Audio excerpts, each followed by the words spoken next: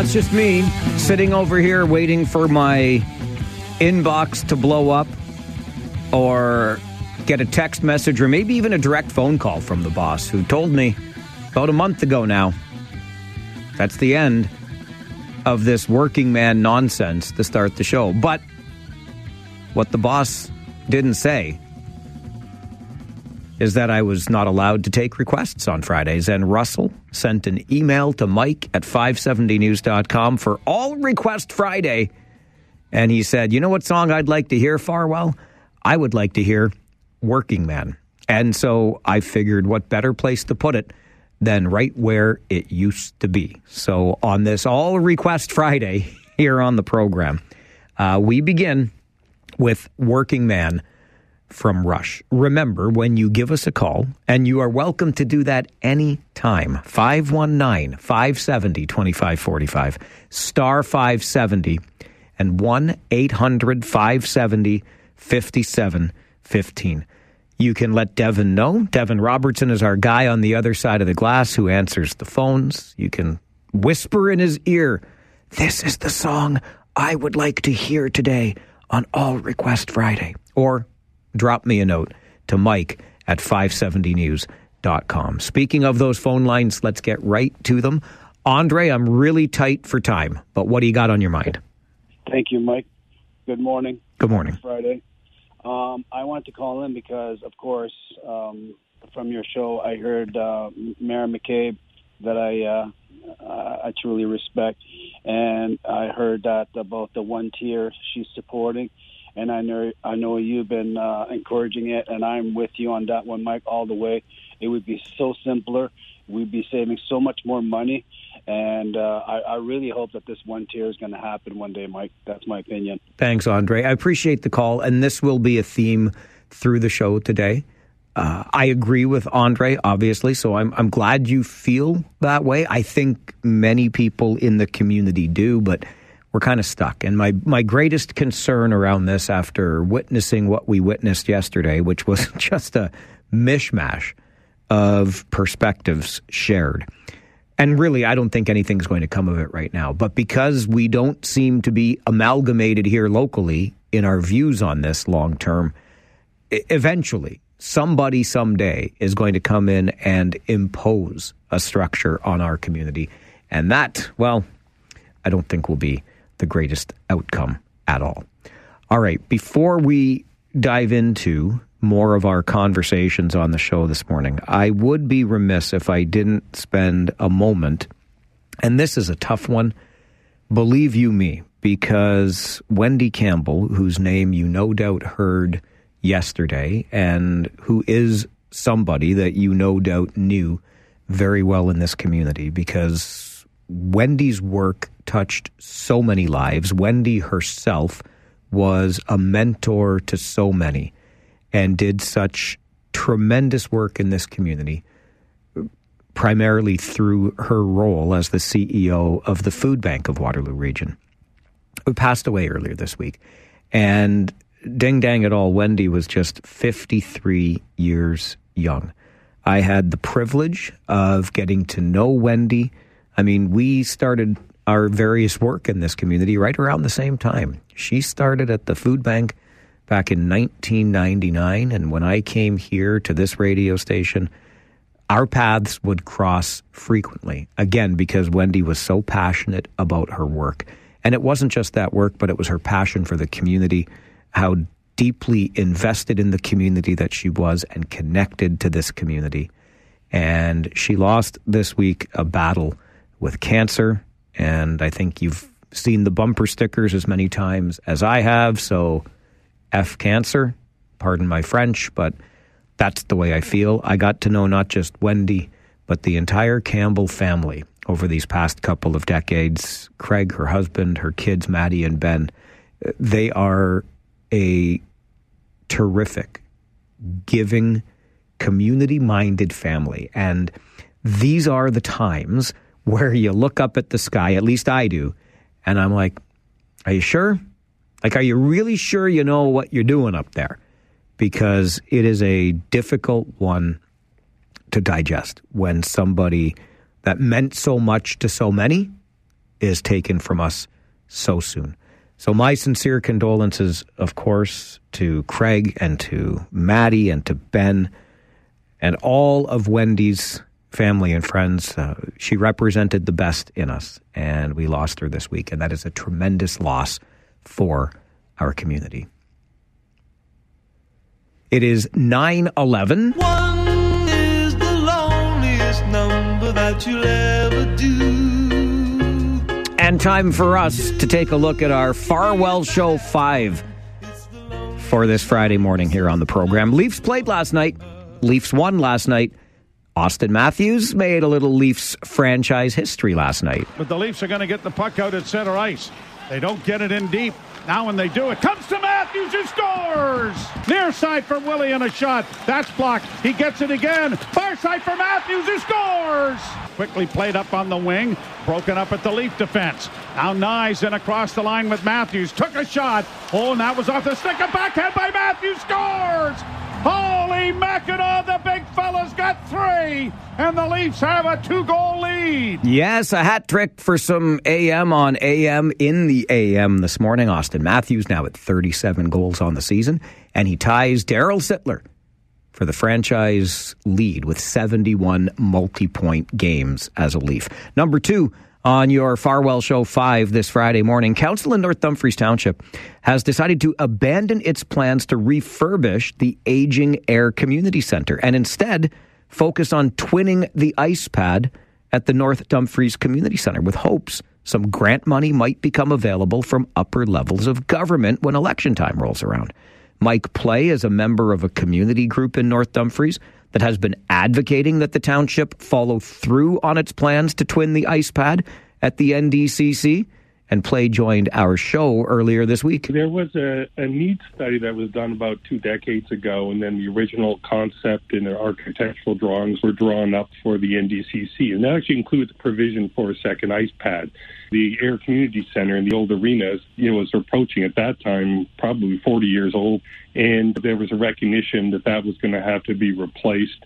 It can't be revamped to be a regulation-size ice pad. It has limited parking, all the rest. And the NDCC, as you said, is an absolutely gorgeous facility, and the plan was always to add a second pad to that. And that plan will be now carried through. Number 3 on your Farwell Show 5 for this Friday morning. Regular season weekends do not get much bigger than this one for the Kitchener Rangers, who host the London Knights tonight. Then they travel to London tomorrow for another game. You can hear both games, of course, on City News 570. Tonight, starting at 6:35, tomorrow at 3:30. Number 4, 6 local mayors held a media conference yesterday to share their vision for a future governance structure where cities took responsibility for more services, downloading them from the region.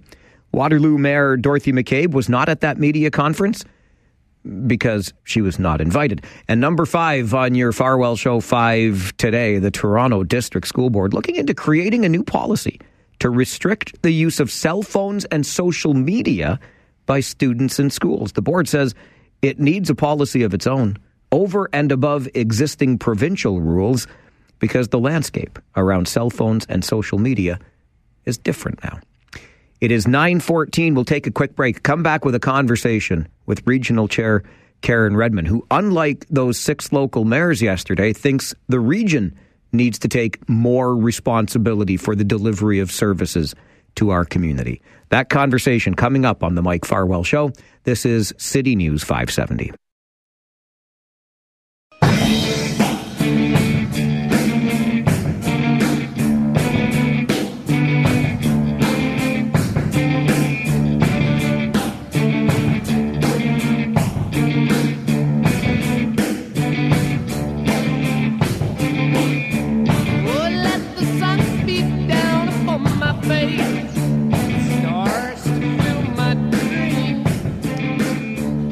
It is a Friday morning here on the Mike Farwell Show.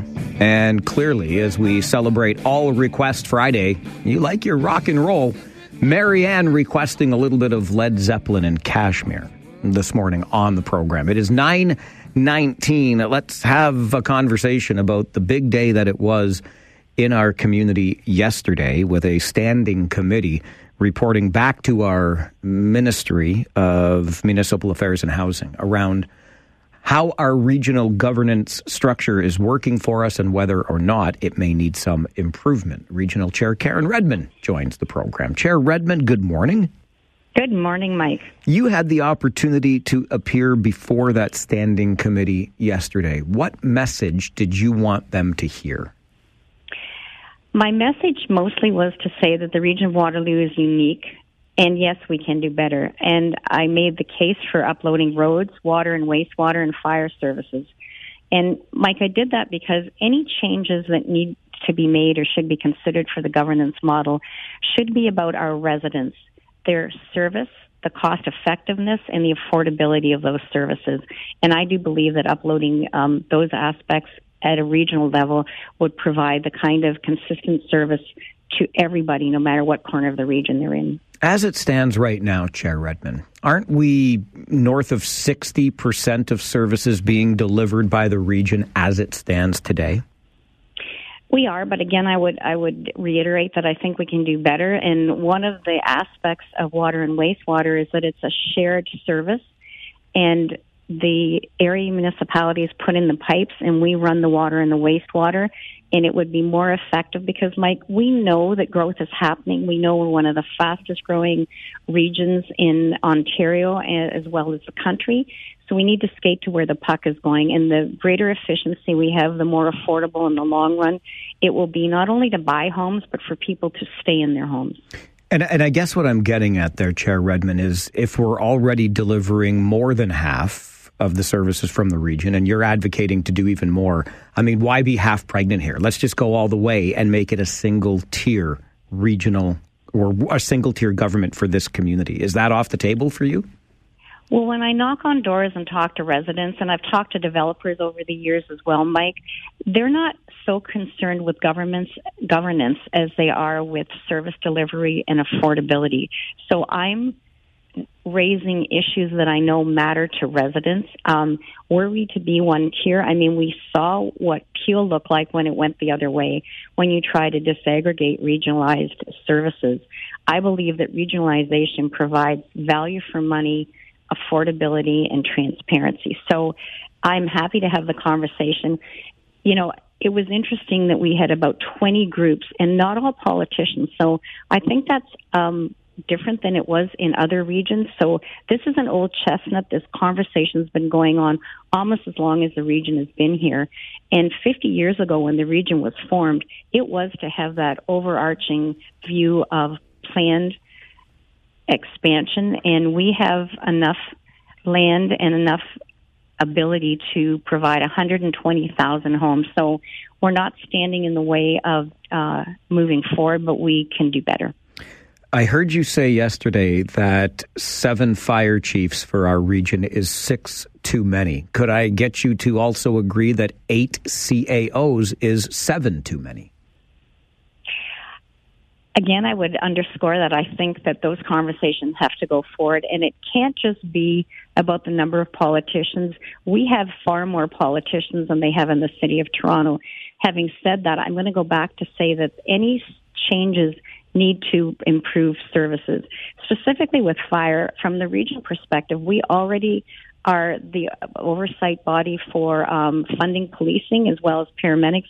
It would make perfect sense to do fire as well, because what we realize is the lines between municipalities within the region are blurred, and we could provide better service faster. So are there too many CAOs? I would tell you that the staff at every level of government within the region do a really fine job, but we can always improve. And we know that with growth comes pressure.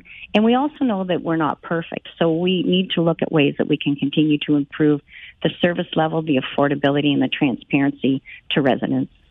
While you were delivering your message yesterday, Chair Redmond, to that standing committee and advocating that the region take on more service delivery here for our community, 6 of the members of regional council, who are all mayors in this community, were in another room in the same hotel advocating that the municipalities take on more services, essentially downloading them from the region. Is this going to make it difficult to work with our existing regional council? Well, I would have to tell you that a diversity of opinions and debate to me always leads to better outcomes, Mike. I didn't see the press conference. I wasn't aware it was happening. At that time, I was actually at police headquarters talking to Minister Kersner and being introduced to 15 new recruits for WRPS who will be badged later this afternoon. So we continue to move forward with a vision. I look at the budget process, I look at the shovel-ready land and the vision that the region is able to embrace because we're at the level of government that we can provide that kind of infrastructure. In my comments, I talked about the LRT and the fact that we need to complete phase 2, and that's been, billions of dollars invested in our community. So I think that vision and moving forward needs to be done on a larger scale when you're competing on a global stage for investment and talent. Is that to say then that if we had one voice to advocate for those upper levels of government and the funding we would need to get phase 2 done, we would be better off with that single unified voice? I believe a single unified voice is far stronger. When it comes to the housing that we all know we need, Chair Redmond, in this community today, and as we project growth close to 1 million people, total population by 2050, are you confident that we can achieve the goals we need, particularly around housing, with the structure as it exists today? I think we can always do better, Mike, and that's one of the reasons why I talked about uploading, of roads, water and wastewater, and fire services, because we're building homes, not just houses. So those services are very, very important. But at the end of the day, residents should be able to rely on clean water, reliable transit roads, and most importantly, homes for all. So I believe we have the vision and the ability to get there. Can we improve? Absolutely.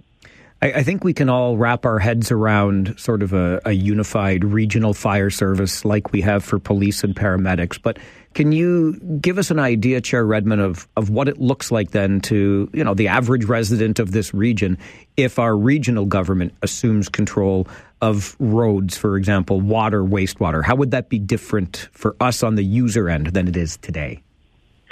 So we have major roads, and we can look at some regional roads. I think of Highway 24 in Cambridge, Mike, and there are sections that are regional, sections that are city, and sections that are controlled by the MTO. So that kind of clarity would be really helpful. For water and wastewater specifically, we need to build the pipes where the growth is.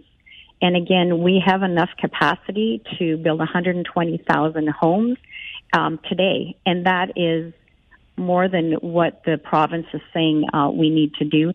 And that growth can happen in every area of the region. So we need that coordinated planning to go forward, as well as employment land, because people come here, they want to have jobs, and they want good jobs. So all of that's possible, but we need that coordination.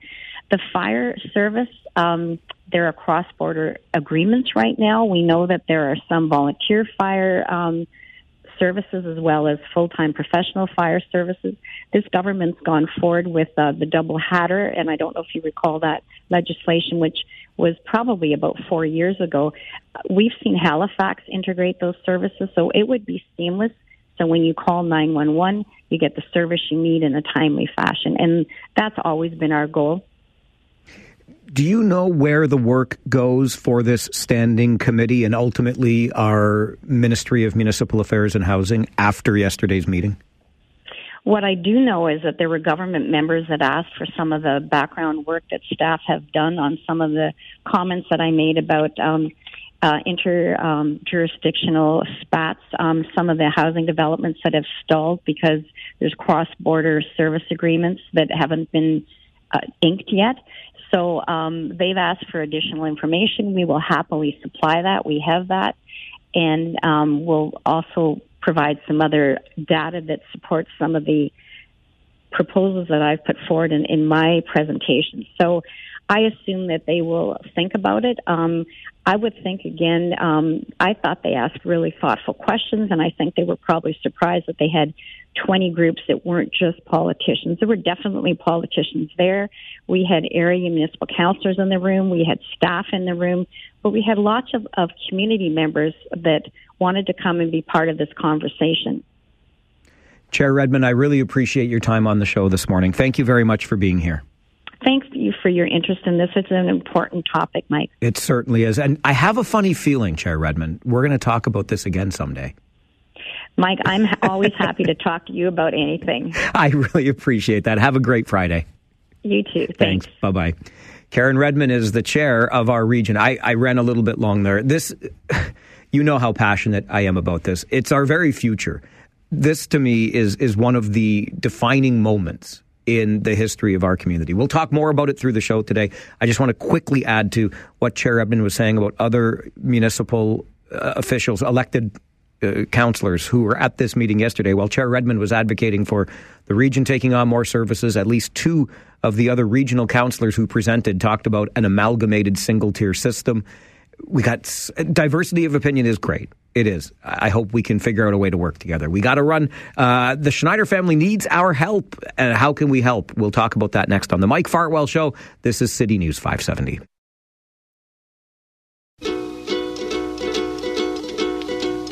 Tiptoe through the window, by the window, that is where I'll be. Come tiptoe through the tulips with me. Well, I'm not sure if there are tulips on the Schneider lands, but if there are, perhaps you could tiptoe through them sometime. That is by request of Mark on this All Request Friday here on the program. A little bit of Tiny Tim for you on this Friday morning. I reference the Schneider lands because the Schneider family needs our help. And Stephanie Sobek-Swant is the executive director of the Rare Charitable Research Reserve and joins us this morning for a conversation. Stephanie, good morning. Good morning, Mike. Could you give us, it's harder on radio, I know. We can't show the beautiful landscape that is the Schneider property, but can you give us your best description and sense of what this property is and what it means to folks in our community? Yeah, absolutely. I will try my best. It's really a little slice of wilderness right here in the heart of Waterloo region at the border of Wilmot Township and the city of Waterloo. And the lands that are planned to be donated to Rare will comprise about 235 acres of wetlands and woodlands, forests, meadows. You really find a plant and animal community there that you don't find in that extent and combination in other areas of Waterloo region. And if you ask me, it's probably going to single-handedly the most important donation that will be made for conservation in the region because it's such a large parcel of land and because it's so highly ecologically significant. And you talk about this little slice of paradise in our community, Stephanie. Many people have found this little slice of paradise, and they've been using it, even though it's private land. And the Schneider family, for all these years, has been more than happy to have people make use of this land. Yeah, absolutely. The Schneider family has been so generous. You don't see that very often, that a private landowner will not just put up the fence and keep it all to themselves. They have always been open for the community to use their trails, particularly for hiking in summer and for cross-country skiing in winter. I remember when I first heard that this land was going to be donated, and I just thought, well, that's typical Schneider family stuff. They would do something exactly like this. But as I understand it now, Stephanie, there might be a problem here. What sort of obstacle have we run into? Yeah, absolutely. So the Schneider family really wants to make sure that the property is protected forever, both for conservation, but also maintaining the public access that they have shared for 40 plus years. So we've worked together for over 4 years now with the family to come up with the best solution to do that. And to make it happen, it's actually 3 different properties that have residential houses on them. So the natural areas have to be severed off to then be merged into this large 235-acre area to be donated. So we submitted our planning and severance application to the Township of Wilmot in March 2023. and has been running into some roadblocks indeed, because one thing that the township wants is for a parking lot, an additional parking lot to be built on those lands. And the Schneider family has been very clear that is not an option for them. The neighbors do not want additional parking either. None of the residents or users of the property are in favor of it. So there's a lot of other alternative options that could be pursued by the Township of Wilmot, which would involve, for example, road traffic calming measures, additional signage on the roads, and other options like that, which we have submitted as part of our planning application as well. But our concern now is the township has continued to postpone and delay to really seriously look into those, even though they're saying they are working collaboratively with the city of Waterloo on this, but we have really not received an update on it since July last year. And the clock is just ticking because Jane Schneider, the family matriarch who owns those properties, she would really like to see this donation completed during her lifetime. And there is a worry. If Jane passes, the family has been very clear they will not be able to go ahead with the donation. What would hold the family up from following through on that donation in the scenario we don't want to consider, but if 94-year-old Jane Schneider passes away? Why could the family not complete the donation? You know, Mike, I can't really speak on behalf of the family in that matter. My understanding is that once it goes into estate law, things just become a lot more complex, and there are a lot of implications for the family if that happens. That's fair. Okay, I think, Stephanie, forgive me, I think this might be the dumbest question I've ever asked on the show.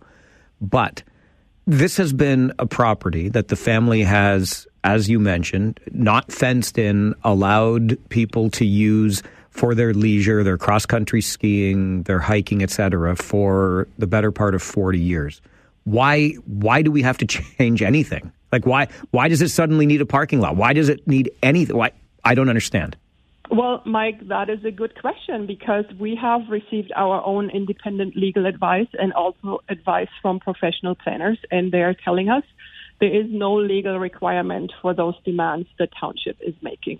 Because there's no change in use proposed, the property will merely change from one ownership to the others.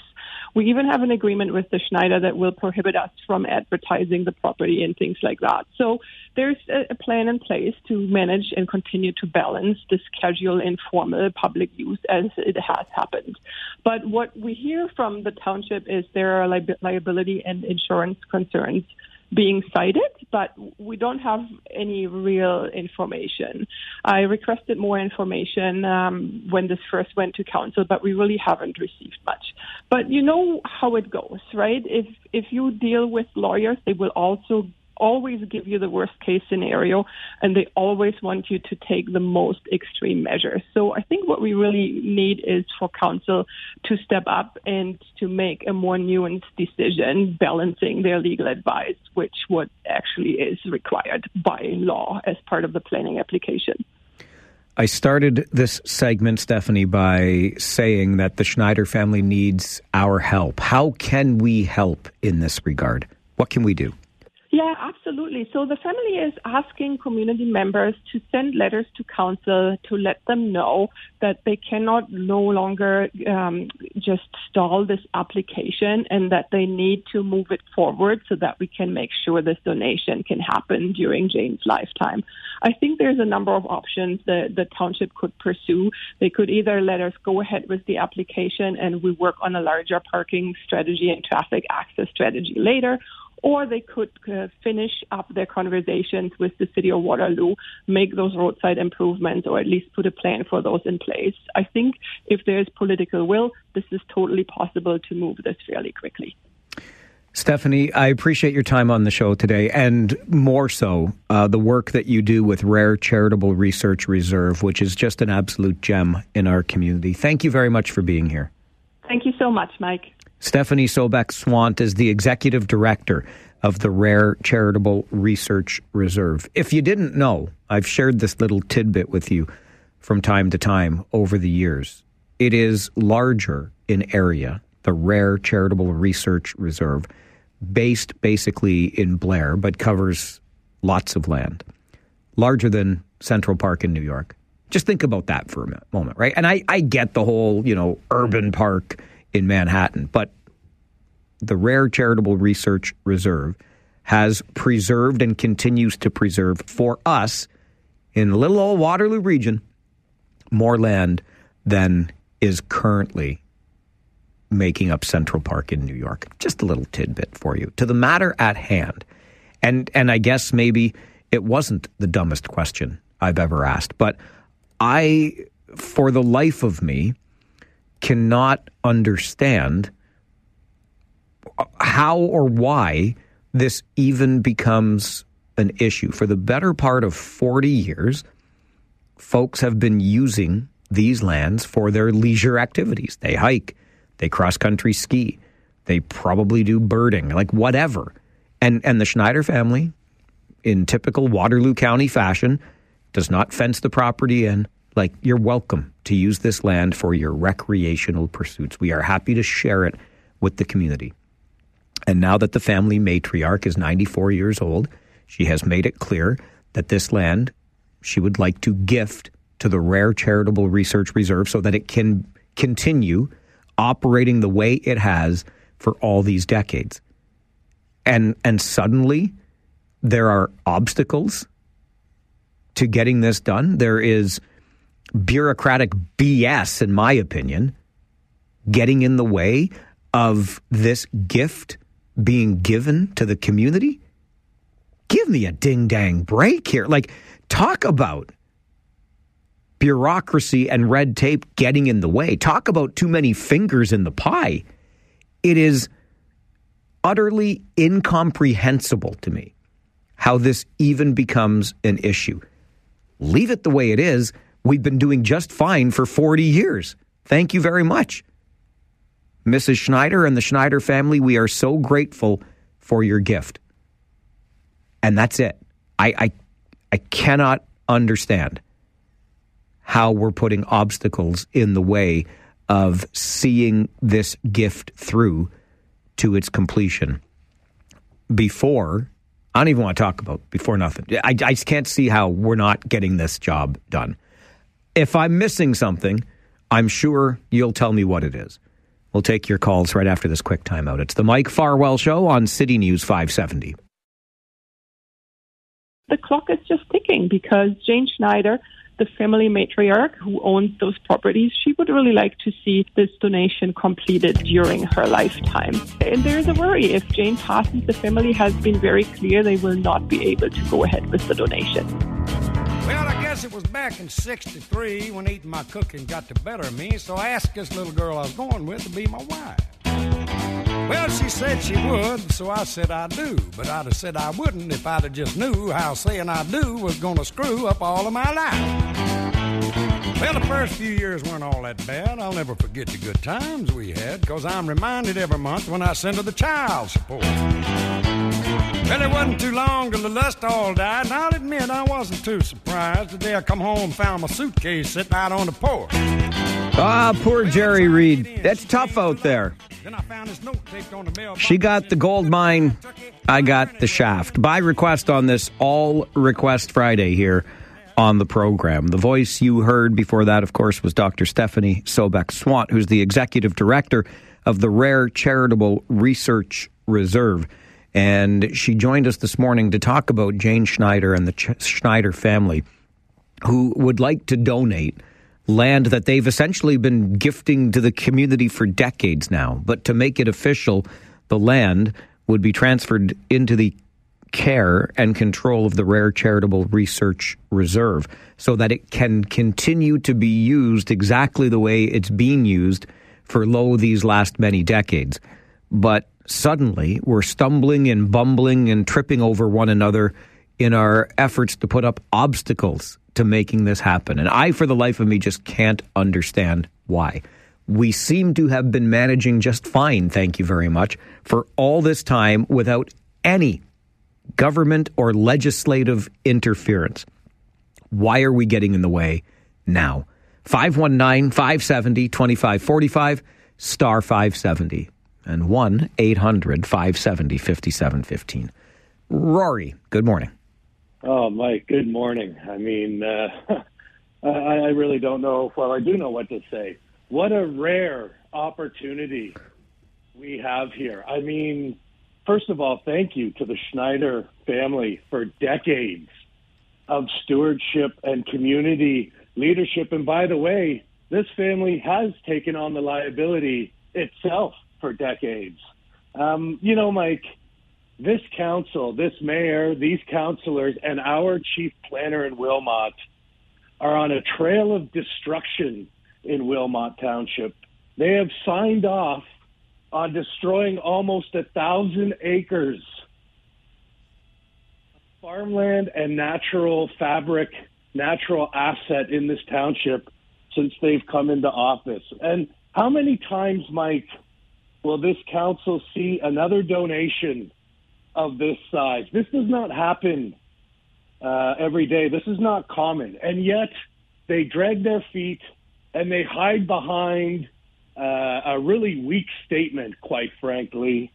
And, my challenge to them is get moving on this. Get moving on this. You are destroying hundreds and hundreds of acres in Wilmot with the decisions that you've made. It's time for you to stand up and start. I would challenge them one for one. For the 1 acre they've signed off on destroying, they need to sign off on an acre to protect. And 230 acres would be a great start for this council to get back on board. And, one of the councillors, Mike, I think she was on your show earlier this week. What did she say? Your voice, your choice. Well, listen to the voices of Wilmot, and they're telling you what their choice is.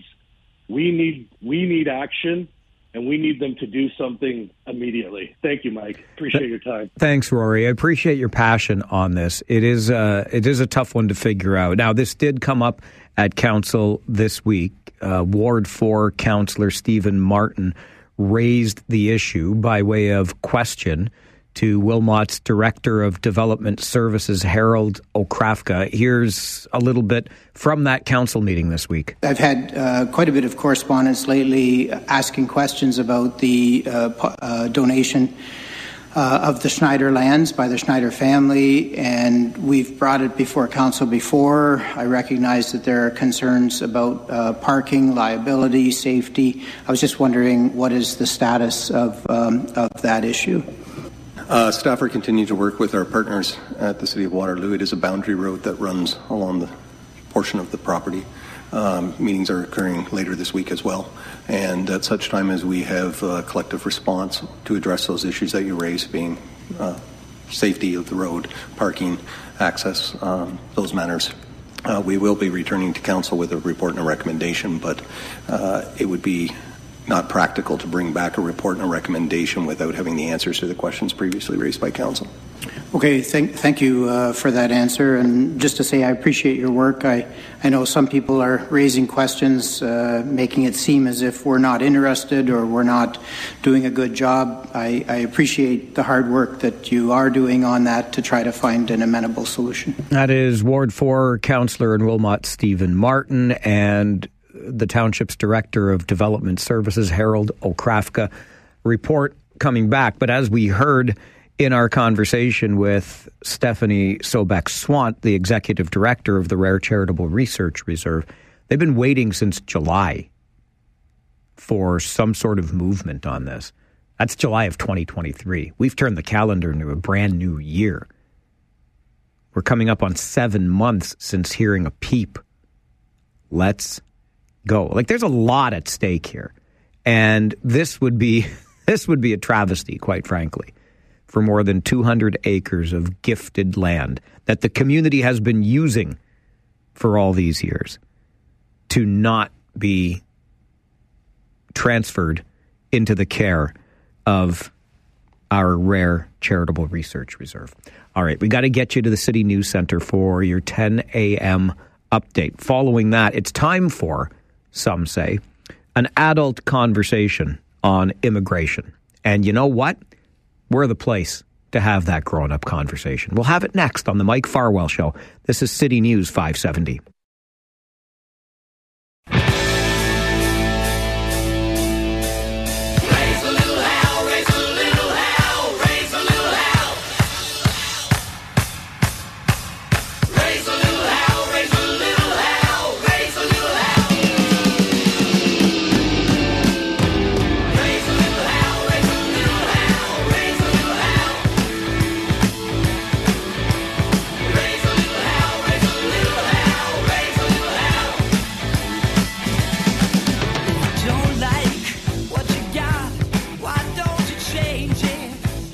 By request on this All Request Friday here on the program, from our good friend Bob, wanted to hear a little bit of CanCon again, and some Raise a Little Hell by Trooper.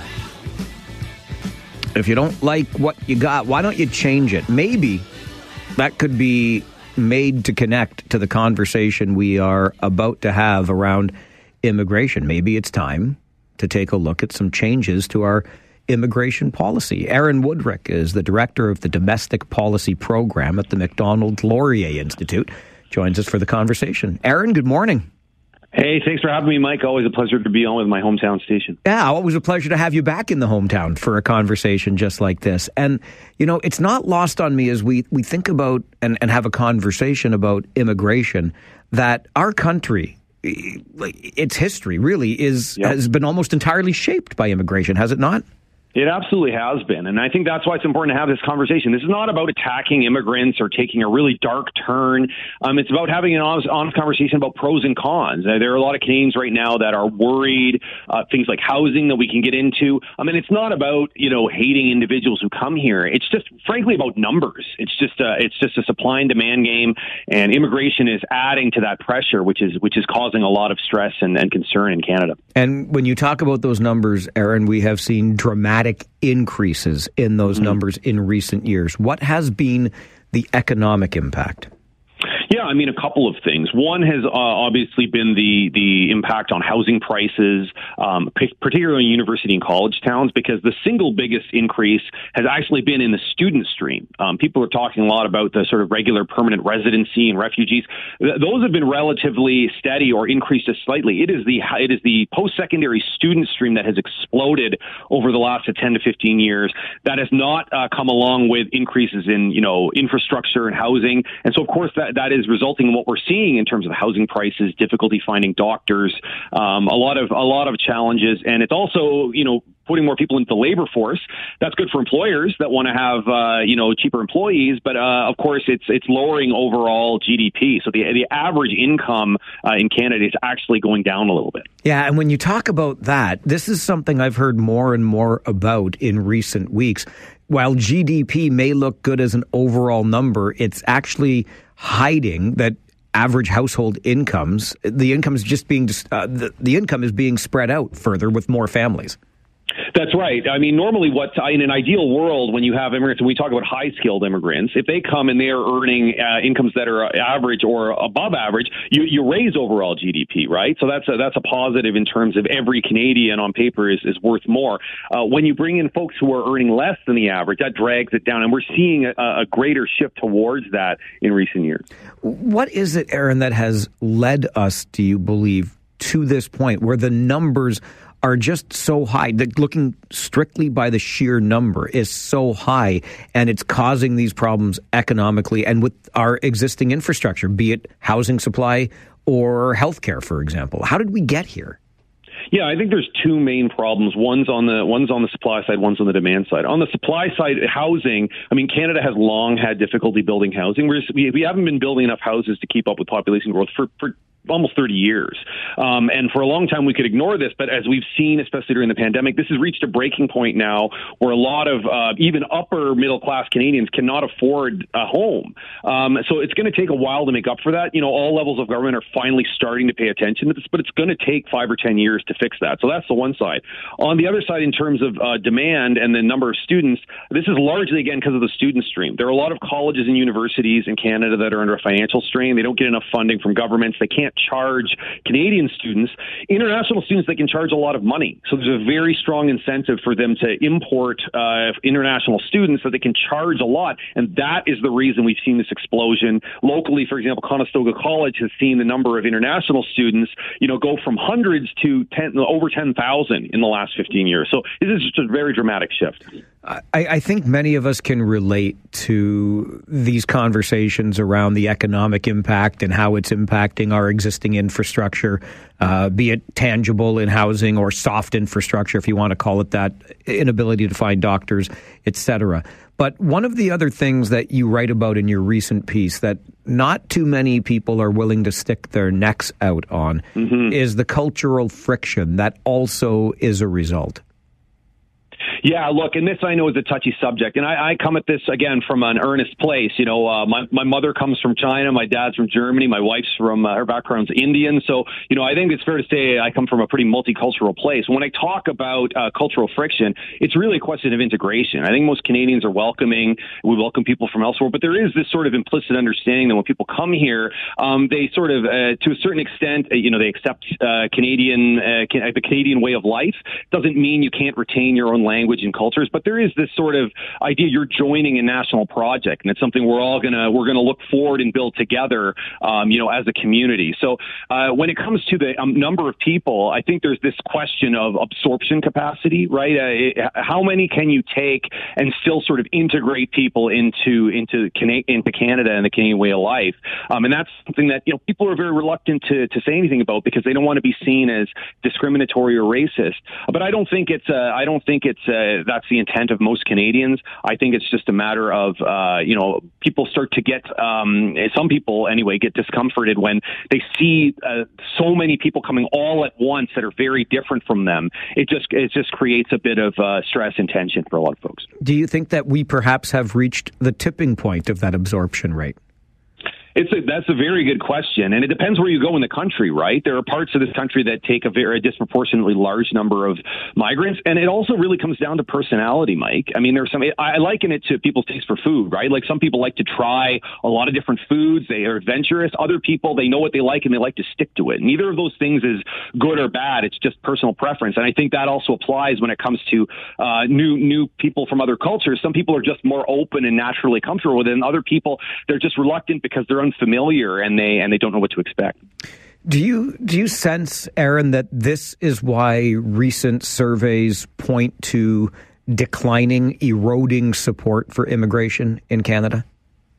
I think, Mike, the majority of it is driven by concerns about cost of living. I really do believe that if the economy was booming, people could buy a house, people could find a doctor, if these concerns were addressed, I think you'd see far less consternation. I do think that the cultural element is still part of it. I do think that there are people who, they are perfectly fine with people who want to come here and join our national project. They worry about people that want to come here and essentially live a life as if they were still in their home country, but physically in Canada. I think that is a subsection of it. But I think right now, housing is definitely at the top of the list. The title put on your piece was, "It's time for a grown-up conversation on immigration." And I like the arguments that you made, certainly found them worth talking about, which leads us to this conversation this morning. Mm-hmm. But I wonder, Aaron, if you think we are ready as a nation. Are these conversations, these grown-up conversations,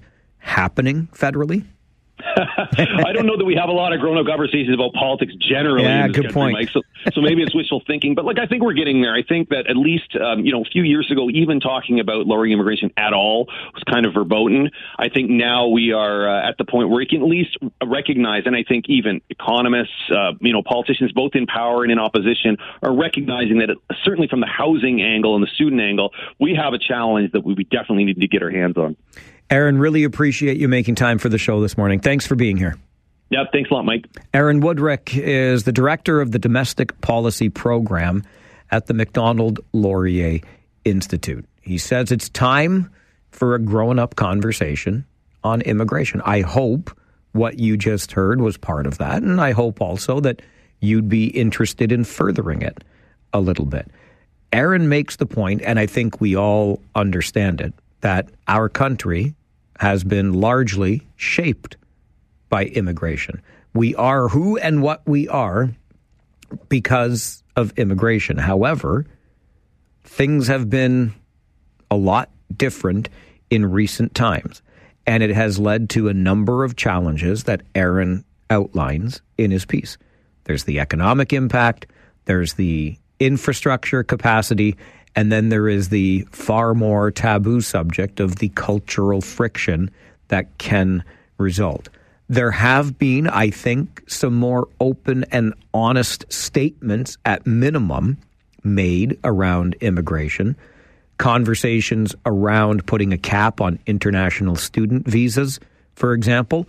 Although in my morning papers today, universities are reacting to that and talking about the negative outcomes that could result. And I totally get it, because obviously there is a revenue stream there that the post-secondary institutions are in need of. But we have certainly arrived at a place. If you believe the polling, and the polling says, hey, you know what? There is declining support in Canada for immigration generally. I think Aaron hits it on the head too. If we were booming economically, those conversations would be different. We probably wouldn't even be thinking about it as much. But when you're struggling to find housing, or you're struggling to find a job that pays the bills, and then you see so many more people coming into the country who then are looking for that same housing, are looking for those same jobs, etc., you can see where the frustration might set in. Let's see if we can continue the grown-up conversation around immigration at 519-570-2545, star 570, 1-800-570-5715. Sean, good morning. Good morning. I think there's a couple of points here. Okay, like we need immigration because of the increasing age of our demographic. But the federal government, I think they need to step up. Like, you just can't bring people into Canada and toss them on the street. They need housing, they need jobs, and the federal government needs to help because the provinces obviously can't handle it. And the other thing is, too, is these people, like he brought up a thing about them wanting to live as if they're back at home, but physically in Canada. They have to consider the reason they left their country. Why are they here? Our country's the way it is because of things that we've done, our culture, and they have to think about why are they here as opposed to still at home. Sean, I appreciate the call. It makes me think of something I've been hearing more of lately, and that is that Canada is still a very desirable destination. Some are expressing concern about that desirability long term, but today, if you were to go around and ask people looking to leave where they're currently living, have Canada as a pretty high priority choice when it comes to the next destination. We're seeing that play out too. We'll take a break, come back with more of your calls. It's time for a grown-up conversation on immigration. You want to be a part of it? This is the Mike Farwell Show on City News 570 and Rogers TV. I do think that there are people who they are perfectly fine with people who want to come here and join our national project. They worry about people that want to come here and essentially live a life as if they were still in their home country, but physically in Canada. I think that is a subsection of it. But I think right now, I mean, housing is definitely the top of the list. Oh, hey now, baby. Well, I like your smile. Won't you come and talk to me for a little while? Well, you're making me crazy. The way you roll them eyes. Won't you come and sit with me? I'll tell you all my lies. Hey, baby, it's 7:45. I feel I'm in the mood. Hands down, one of the weirdest songs that Rush ever recorded. Right up there with I Think I'm Going Bald. In the Mood, by request on this All Request Friday on the Mike Farwell Show. You heard from Aaron Wudrick, the Director of Domestic Policy at the Macdonald Laurier Institute. He says it's time for a grown-up conversation on immigration. So we thought, what the heck? We're all grown-ups here. Let's have the conversation. We'll go back to the phones. Jersey Bill, good morning. Yes, I really feel that people are looking at immigration the wrong way. Actually, the United States and Canada are dealing with the situation in different ways. But it's the same group of immigrants. They're coming from East Asia, South Asia, but so many of them are coming from Central America and South America. And I know for a fact that I remember back in the 90s, I was working as a security guard. We would see these folks come in at night to clean the office building, and they were an extended family. So they talk about chain migration, especially in the States, but even here, I think they should let in extended families, because guess what those extended families did?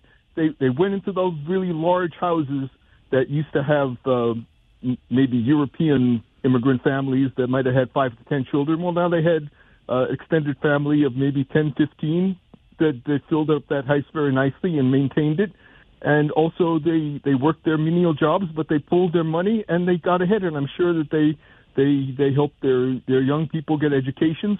And that was the best way to ensure that the immigrant isn't a burden on society, but that the immigrant families came here as a coherent family unit and succeeded. And I think that both Canada and the U.S. need to see things in those ways, not that the immigrant's going to be a burden, but ensure that the family structure comes in intact and they are able to take advantage of everything they can take advantage job-wise and social-wise and really integrate and become a positive tax-paying base for the Canadian and U.S. society. Billy, I think you're spot on. And I think what you're getting at there is what we need to do in this country, and that is reimagine or have a grown-up conversation about existing immigration policy. Because while this family reunification is absolutely a part of what we do, I think that we have loopholes, for lack of a better word, to close and just ensure that what we have available for these folks when they arrive matches the arrivals, if I can put it that way, which I just did. Back to the phones. Sue, good morning. Hey, good morning to you. Yes, I really think a lot of the immigrants take our bus services.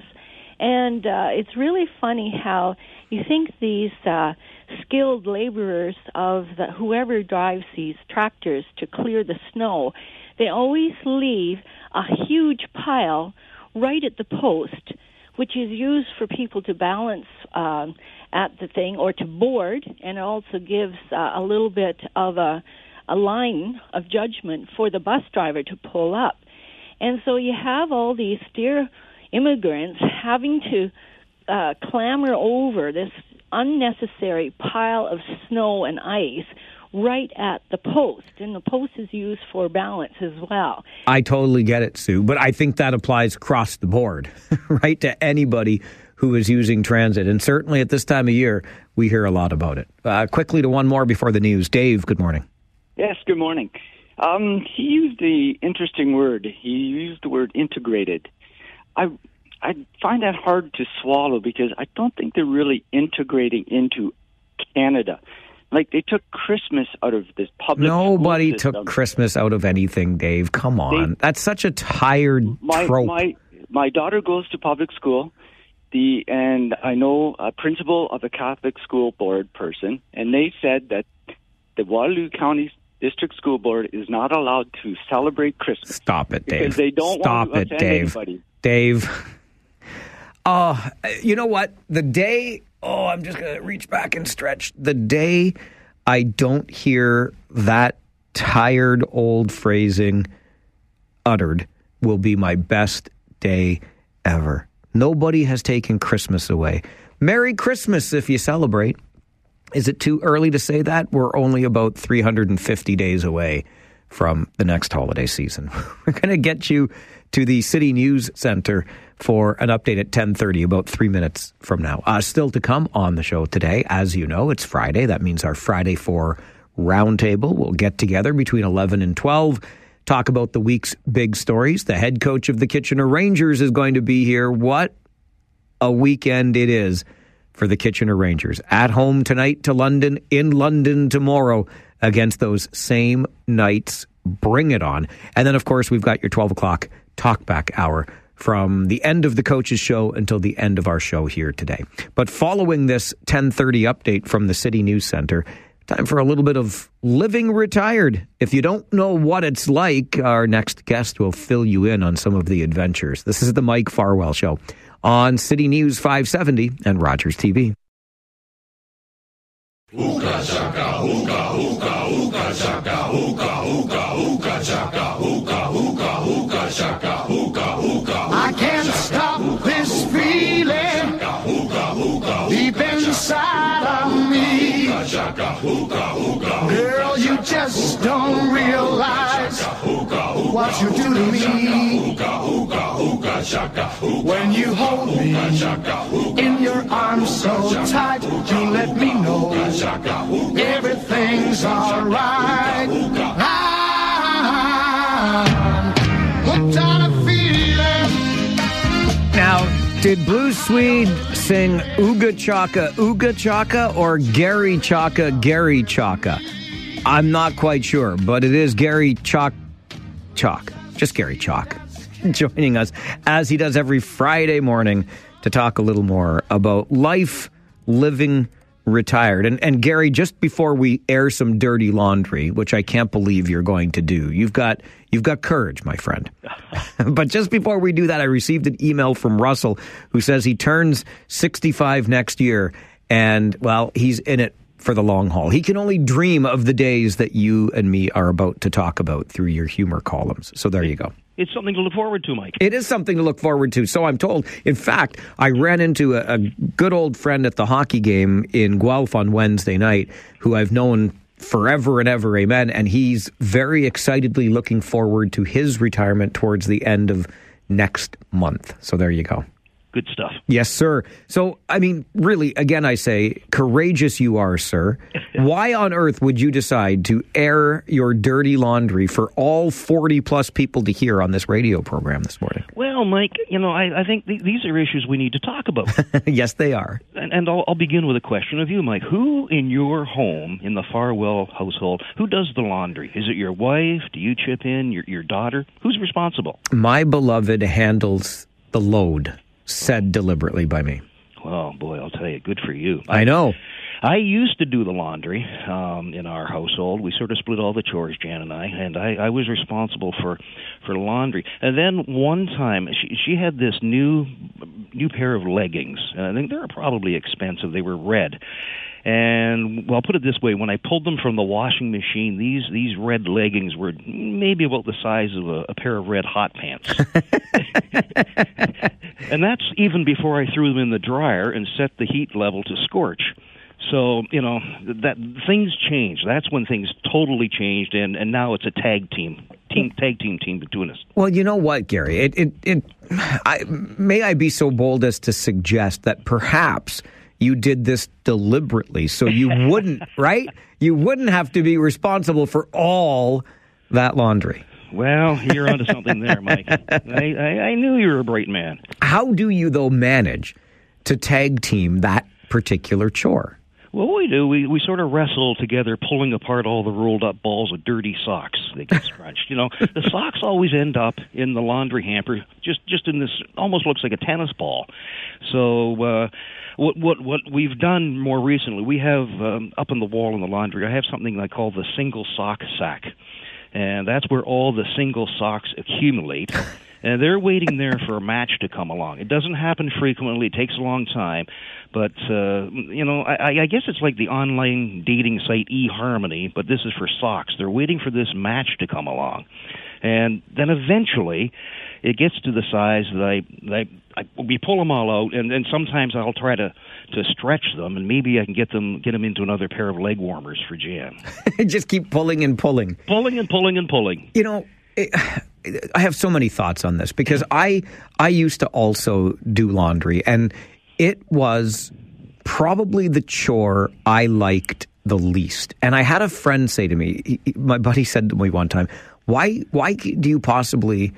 can you possibly dislike doing the laundry? The machine does all the work.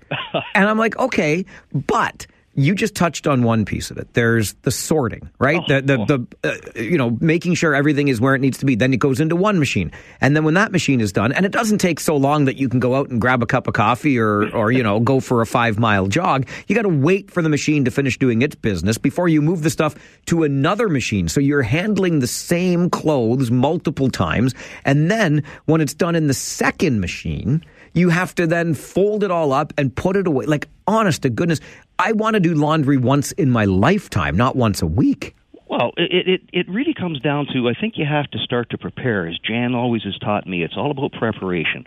So you have to get those loads organized, Mike. And Jan and I, we're sort of like Japanese sumo wrestlers, because we take all these laundry hampers and we turn them upside down, and then we violently throw them all over the floor. The laundry room is flooded with these mounds of loads, and almost up to my waist. And I was counting last week. We're up to 9 different piles or loads. There's the dark load, which I can identify with. Sure. The light load. There's something called, and I don't get this one, Mike, the bright load. What on earth? I don't know what that is. There's the white load. Oh, there's the jeans load, the towel load, the delicate load, special garments load. That's just 8, and that brings us to the 9th load. And this is the most important one. If we can only learn one thing today, this is the load that Jan calls the whatever you do, Gary, don't screw this load up. So it's the most important load of all. None of my clothes are in there. Oh, So in other words, the clothes that you wear and put into the laundry can easily be screwed up when it comes to be laundry day. Oh, every week. Doesn't matter, week. Right? That's right. We're simple creatures after all. Oh my God! And when all those loads, when we've got them all on the floor, it sort of looks like the Andes Mountains range. We've got, not only do we have loads based on what I think are colors, but now we have to go through the second phase of loading, and we put them according to the material. There's the wool load, of course, cottons. Sure. You got a linen load. You got the silk load. You got the polyester load. And Mike, if you can help me out, there's one load, ours, it's called viscose. What now? I can't imagine what viscose is. Viscose? Viscose. No, I got nothing. Yep, you got me there. I just know that we have some clothes, they're in the viscose load. And I just, move on. The viscose load? Viscose. As in this goes here and that goes there? Hey, maybe that is not viscose, it's viscose. Exactly. This goes, viscose. I don't know. That's one I've never heard of. Now the light's coming on. See, we can get this all figured out between the two of us. But what I can't understand is how you and Jan have been married all this time, and yet you managed to do laundry together. Like, surely to goodness, this is a recipe for marital discord. Well, a year ago, it was during COVID, our washing machine packed it in, and I had to go, and I said I would do it. I loaded all these things in, and I went to a laundromat. Now, there's an experience, Mike. There's an experience. You got to have the right number of quarters, and the experts, all the other people in the laundromat, they know how to sort of use 2 or 3 machines side by side. Yep. And then they turn around and they have 2 or 3 dryers side by side. I'm a one-machine man. You want to use, I think I know the machine, because I've been there too. Yep. And I go to the machine that has the largest capacity, and I just stuff all the things in that machine. That's it. Yeah. That's it. I put everything in. It got to the point I came home from after a couple of times. Jan wanted to go because what I was bringing back, she kept looking at this stuff and say, "You sure these are our clothes?"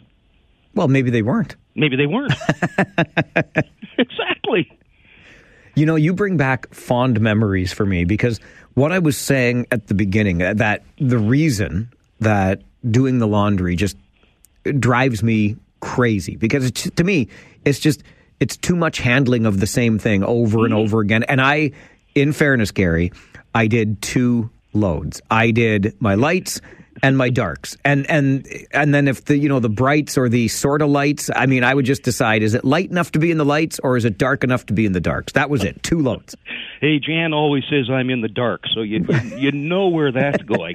But at the laundromat, Gary, the beauty of that is there are so many machines that if you put them to use properly, you can get the job done more quickly because you got 3 or 4 machines going at one time. And then, of course, I'm sure you know this little hack too. You look for the dryers that somebody else has just finished using so you can take advantages of some of the leftover heat. Exactly. 3 or 4 minutes is better than having to pay another quarter. That's right. I made the mistake. I went up to my car the one time, the laundromat. I came back in. I couldn't remember which machines I had. We need to leave a trail of breadcrumbs or something. Well, exactly. Maybe I should get some Tide Pods and just throw them on the floor, and that'll lead me back. I sat there and I thought, oh, my gosh, what do I do? So finally a machine stopped. I slowly looked around, made sure no one was looking, quickly opened the lid, and whew, that's our load. Yep. Okay. Didn't want to invade in somebody else's laundry. Tide Pods. I'm glad you brought them up because I was wondering about this from the get-go here, Gary. Because, again, if I'm thinking back on my days of doing laundry, first of all, you've never taken part in the Tide Pod challenge or whatever. Well, you've never eaten one, right? No. Okay, good. Good. I want to just make sure we're all aware that it is not something anybody should ever do or have done. You're right. Okay. So when I first started doing laundry, I think the liquid detergent was out, but I would use the powder. I'd have a little scoop in the box, right? Yep. And you'd scoop the powder according to the directions. And admittedly, sometimes, you'd end up with some clumps of that laundry detergent or whatever, and it could be a little bit frustrating, but I was reluctant. I was reluctant to go to the liquid, but eventually I did. And but now we've got these pods. And what bothers me about the pods, Gary, is I think now the detergent maker, like Tide, is telling me how much detergent I should use. They have control. I want control because I'm not gonna lie. I've been known to save a nickel or two over time. So if the instructions called for X amount of liquid detergent, I'd probably use a little less so I could get another load or 2 out of a bottle because I had control over how much I used. Well, it's interesting because not only we are liquid as well, but Jan insists on fabric softener. And on our machine, there's a little special separate tray where you put in the fabric softener as opposed to the laundry detergent. Right. And if I'm not careful, I got the wrong ones. I mean, I washed an entire load in fabric softener once. Oh, gosh. And, well, I'll tell you. How did that come out for you, Gary? Well, I was put out on the line to dry. Let's put it that way. It was not a pretty sight when I had, first thing I made the mistake, I admitted to it. And after that, Jan was upset. I just felt like the lonely Maytag repairman. I was just sitting there by myself. And so she gave me some more instructions, and I was back at it. And, the most important instruction, Gary, whatever you do, don't screw up this load. That's right. The viscose load. No, wait, we still don't know what that is. Whatever happened, though, to the old-fashioned dryer sheets? They still work, don't they? That's like fabrics. That's the fabric softener, isn't it? Well, I think so. Yeah. We also have something. I don't know if you've heard of this trick. Here's a little Eloise household hint for you, Mike. We have this.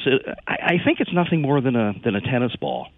And on certain items that you put in the dryer, you put in this tennis ball, and it bounces all around, and it's supposed to take the electricity or something out of all the clothes or something. I've heard of this, yes. Have you heard of that? I have. Oh, my goodness. I'll tell you, the thing's clunking away, hitting everything, and it's not an easy process. When you open the door, I'm anxious. And barely the bell rings, and I yank open the door. The drum hasn't stopped rotating yet, and whing, out comes the tennis ball bouncing off the wall. Good thing it bounced off the wall and not off you. I'll tell you, tennis elbow takes on a whole new meaning. I did that one time. I couldn't handle the racket. I could not handle the racket. We are with Gary Chalk. He is a humor columnist who writes Living Retired. and joins us every Friday morning at 10:30. If you want to air some dirty laundry with us on the program this morning, you're always welcome to do so. We'll continue with Living Retired on the Mike Farwell Show. This is City News 570 and Rogers TV.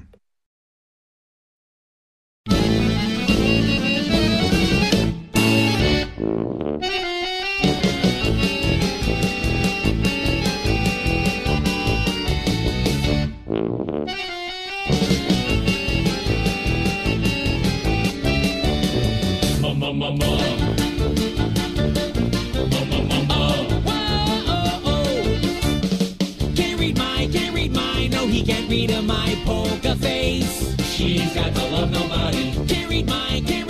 No, he can't read my poker face. She's got to love nobody. Nothing like a little Weird Al on your All Request Friday here on the program, riffing on Lady Gaga's poker face.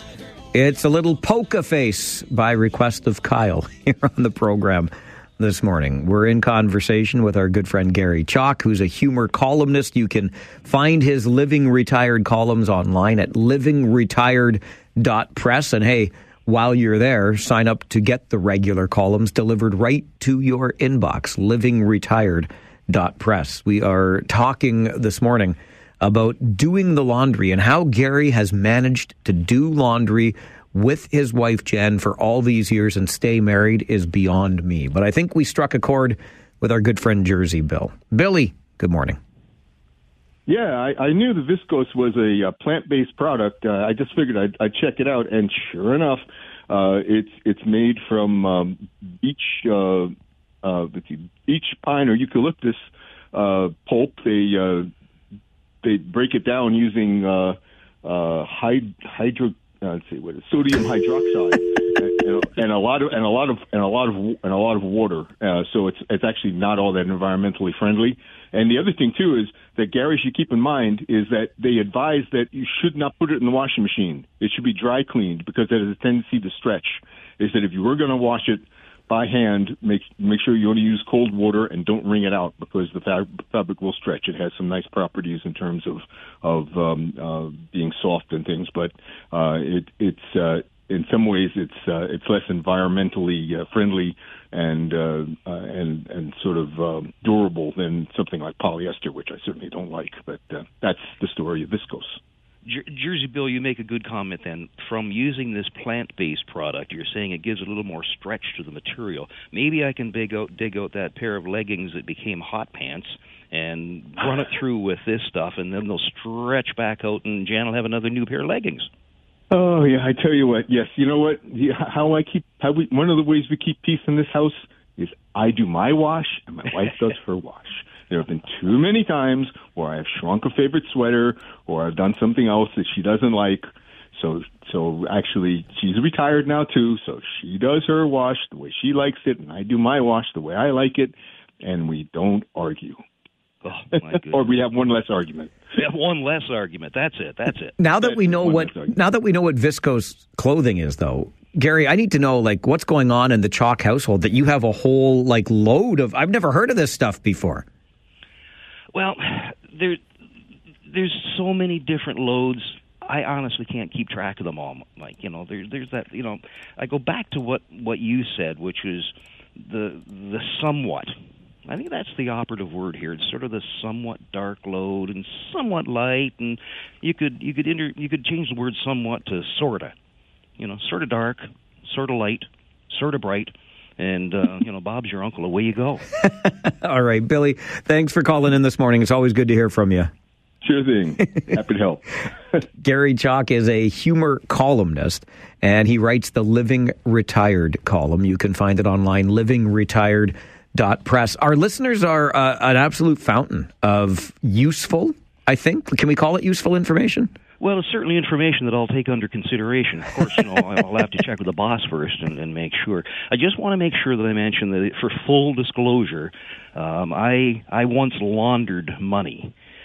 And, what happened, and this is a true story, I had I don't know how many hundreds of dollars of Canadian Tire money. And all those 25-cent and 5-cent and 10-cent pieces of paper, I kept them in this old shoebox, and it was underneath the sink in the laundry room. And I don't know how much money I had, how many pieces of paper, but the box was full. Well, wouldn't you know it, we had a leak. And I pulled out the shoebox, and all my Canadian Tire money, all that paper money, was soaked right through. So I had a good idea. What I did was I sort of separated it as best I could, and I opened up the dryer. I put it all in the dryer and gave it about a 15-minute heat cycle. This is true, and so that's my one time that I laundered my money. Did you shrink the money? Well, let's just put it this way. When Jan found out, she's now in the witness protection program. Any of our friends from anti-racketeering with OPP. That's right. Gary Chalk just admitted to having laundered some money. Let's squeeze in one more quickly before the news. Nathan, good morning. Nathan. Laundry. I got 2 young kids, and not once, not twice, but 3 times we have, I don't know how it happens, but we have burnt or kind of melted crayons into our clothing. And I can't draw with it, so it's pretty useless. Nathan, I love that. You know, Gary, you talk about laundering money. I guess when it comes to retired time, the only crayons that'll end up in the laundry is if the grandkids are visiting. Oh, my gosh. We've done that. The other thing, quickly, Nathan, have you ever gone on the dryer only to realize you didn't empty the pockets and somebody's tissues are all through there?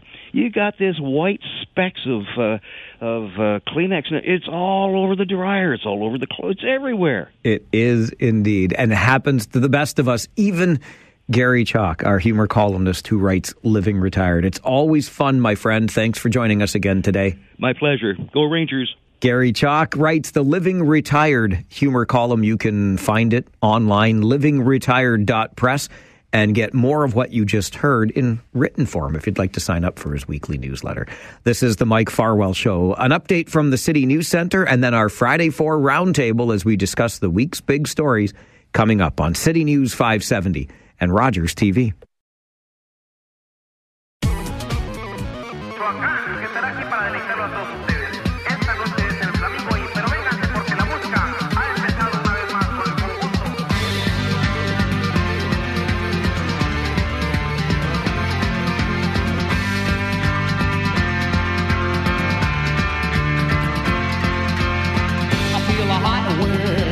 Shoulder and the touch of the world that is older.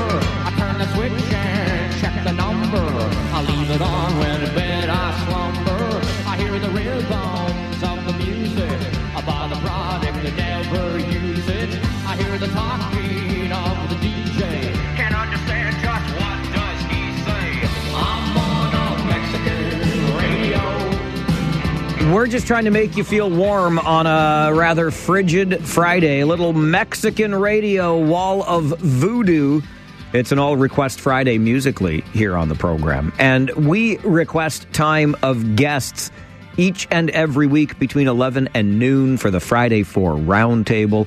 And those who have graciously accepted our offer of coming on the show with us. Philip Mills, who's the CEO of Habitat for Humanity Waterloo Region. Good morning, Phil. Morning, Mike. Marjorie Knight is with us as well, family outreach worker with the House of Friendship. Good morning, Marjorie. Good morning. And our DJ this morning, and a fellow who spent nearly 30 years working in local media, Phil Molto is with us as well. DJ Phil, good morning. Good morning, and thank you for that warm shot of Mexican weather. But as you see behind me, snowmobiling season has started. I'm in the Snowmobile Museum here in Ayr, Ontario. So that's my background today. So conflict. Do I like the snowmobiling or the Mexican weather? I like them both. Let's go. Attaboy. Well, you know, what a great segue. Do you like them both? Philip Mills, I'm going to start with you on this one. And in this case, both really is the competing visions that we seem to have for the future of our municipal government. We heard 6 mayors yesterday saying, you know what you should do? You should download more to the municipalities and let them deliver more of the services. You had our regional chair saying, you know what, you should upload more service delivery to the regional government. And then, oh yeah, there's poor Waterloo Mayor Dorothy McCabe, who was not invited to any of the parties. What a day we had yesterday. Philip Mills, I'm going to give you the first crack at this. What do you think the form of government is that will best serve us in the future? So I'm gonna dodge your question. I don't think a particular form one way or the other is going to make the big difference. Like, I think the issue that we're going to run into one way or the other is the politics of politics. Like, this can work great if we've got two-tier government, if everybody involved is, working well together, and it can grind to a halt if we've got politicians that don't want to work well together. In the same way, having one tier of government, like, that doesn't stop that from happening. Like, the question, I think, in some respects, in some ways, in the end, is less about where the power sits and more about how those with power want to work together or not. What are the motives of those who have control over? Now, there is a argument to be made that, like, the more people you have, the harder it is to get everybody moving in the right direction. But, consolidated power in one particular spot also isn't great. So I don't have a strong opinion, consolidation or not. It's far more of, is this set up to succeed in a way where we can actually get done what needs to be done? Because you can't, as it stands right now, moving around if you move around, let's say one of the topics was planning power and who should have planning power. Okay, that's great. But planning and transportation are going to go together, and the region controls buses. And so if you want to start talking about planning to where homes are going, well, are buses going to be there? If not, like, that's a regional conversation. And so all of a sudden you're back to having the two tiers needing to work together, even if you start moving around some of the bits and pieces. So I think there is there's efficiencies to be found. But in the end, like, the question here is, are politicians able to work well together? And I don't think that changes if we have one tier of government or two. You can call it a dodge if you want. That's a really well-rounded and thought-out answer as to where we're at. And maybe there is a little bit of paralysis by politics around here right now. Marjorie, your thoughts? I think a lot of what Philip is saying makes a lot of sense. And I think that's what we see in our region. When they're talking about infrastructure, they're talking about hospitals, talking about court systems. Please note, Cambridge does not have court anything.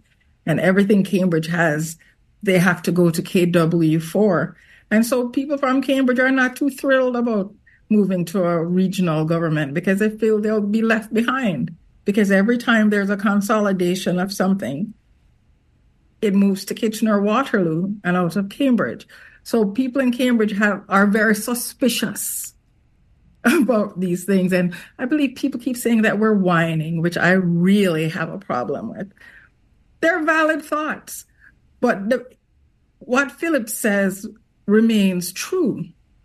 What happens in the end is, how do people work together to get things done? We have a huge housing crisis. We all know this. And we all know that somehow the entire region has to come together to work on a plan. That means certain things have to be aligned, the way you do processes, all these kinds of things. And we have to really pull on our big girl pants and figure out ways to work together to normalize certain things so that processes run smooth.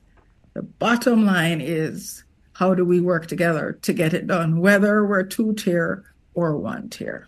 When you talk about that suspicious nature, Marjorie, and watch things like courtrooms relocate to the city of Kitchener, for example, courthouses, do you like what Cambridge Councillor Nicholas Ermetta is talking about and what he proposed at the meeting yesterday in Kitchener, that Cambridge go its own and become a separate entity from the region?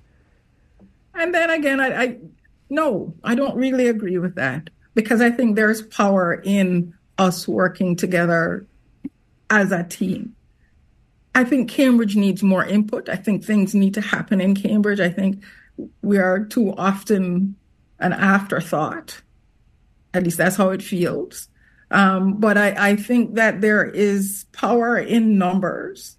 And the numbers as a region, we're really powerful. We're huge. We're 10th largest? Yes, we are. We are leading in economic matters. We're pushing the edge. We have all these startups. We have all these things going on. We have a lot going for us when we pool together and do things. So going alone, I mean, yeah, it sounds nice and everything, but I think that we still need to be a part of the region in order to really fulfill our full potential. All right. Phil Molto, you once ran for council in Kitchener. You wanted to be one of the chosen 59 elected officials in this community. Yes. I want to be one of those people dodging my Twitter account this morning. Yeah, it could be a tough place today. This discussion has been going on for decades. They spent all day yesterday on it, and spending 15 minutes a day, wow, it's tough because there's so much history, so much, from what former politicians have said, current politicians, people who've gone from different levels of representing the region. At the end, there's one part that confuses me over the last while. People say, well, how are we saving money? It's hard to put a number on how are we saving money, or is this about logistics? Because when I've gone to councils, people come to talk to council, and it's like, well, that's a regional issue. That's not a city issue. They're not sure who do we even lobby. Or you look at people who want infrastructure for accessibility. You got bike paths that stop at roads. You got snow plows that turn around and go the other direction. There's so much just inner city and inner regional logistics that don't make sense when you got two tiers who say that they're not ducking the responsibility, but it's not their jurisdiction. That's regional or that city. And it's just so much of it that happens within the cities and within the region that I'm a big fan of one tier just to avoid all the confusion. It's not about dollars and cents. In 5 years, that may all come to fruition. There are actually savings because we're not doing the same job twice. We're having two crews turn around and head their own way. It's a great way of setting up logistics under one tier and one tier only. Cambridge came together as four municipalities to form one region, and now they're happy. You'll still hear people, the Hespeler on the Queen Street, have a different view. But I think we've become so close together. It's hard to stay separate after a while. If Cambridge can do it, Marjorie, we can all do it, right? Preston, Hespeler, Galt, Blair, it's all just Cambridge now. And it is. But I still say that, there are certain areas that would really benefit being run by one level. And maybe, we just have to come together and look at some of those things. We're talking, certain infrastructure, certain things like water and sewage and those kinds of things. Maybe it's a time when we need to decide what needs to be done at what level, period. Maybe that's what the discussion needs to be around. I do sometimes wonder how much of the issues that we're running into are of our own making, that we vote in politicians and the only thing that we'll vote them in for is, fix all of our problems and do it for less taxes. And then we get mad that somehow they can't fix all of our problems and they have to raise taxes because things cost more.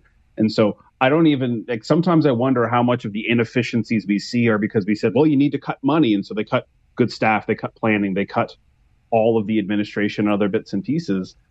Governments are actually pretty efficient more often than not. I know we're told that they aren't, but they're pretty good at what they do. We just don't want to pay more in tax. And so I feel like some of the dysfunction that we feel is us getting what we pay for, which is we won't vote for a politician that says, hey, I'm going to raise taxes and fix everything. We'd never vote for them. We only vote for the politician that says, I'm going to fix everything and it won't cost you a dime, which we should probably know that too good to be true probably isn't true. Really excellent point. Quickly to Phil Molto. Yeah, just a quick comment. I was listening to Karen Redmond this morning on your show, and it's interesting how the infrastructure works. Water distribution, different things. You don't realize the water gets so far, then it becomes a city. How this whole thing locks in together, where the tap stops and starts from regional to Kitchener, is really confusing for a lot of people. I get confused by it sometimes. What's complete blanket control over region? What's city? And then what's shared? There's so many gray areas that make it hard to solve problems because of those gray areas where what starts and what stops. Phil Molto, Marjorie Knight, Philip Mills with us on our Friday 4 roundtable this morning. We'll take a break, come back, and talk about those increases police noted this week we are seeing in youth crimes. This is the Mike Farwell Show and our Friday 4 Roundtable on City News 570 and Rogers TV.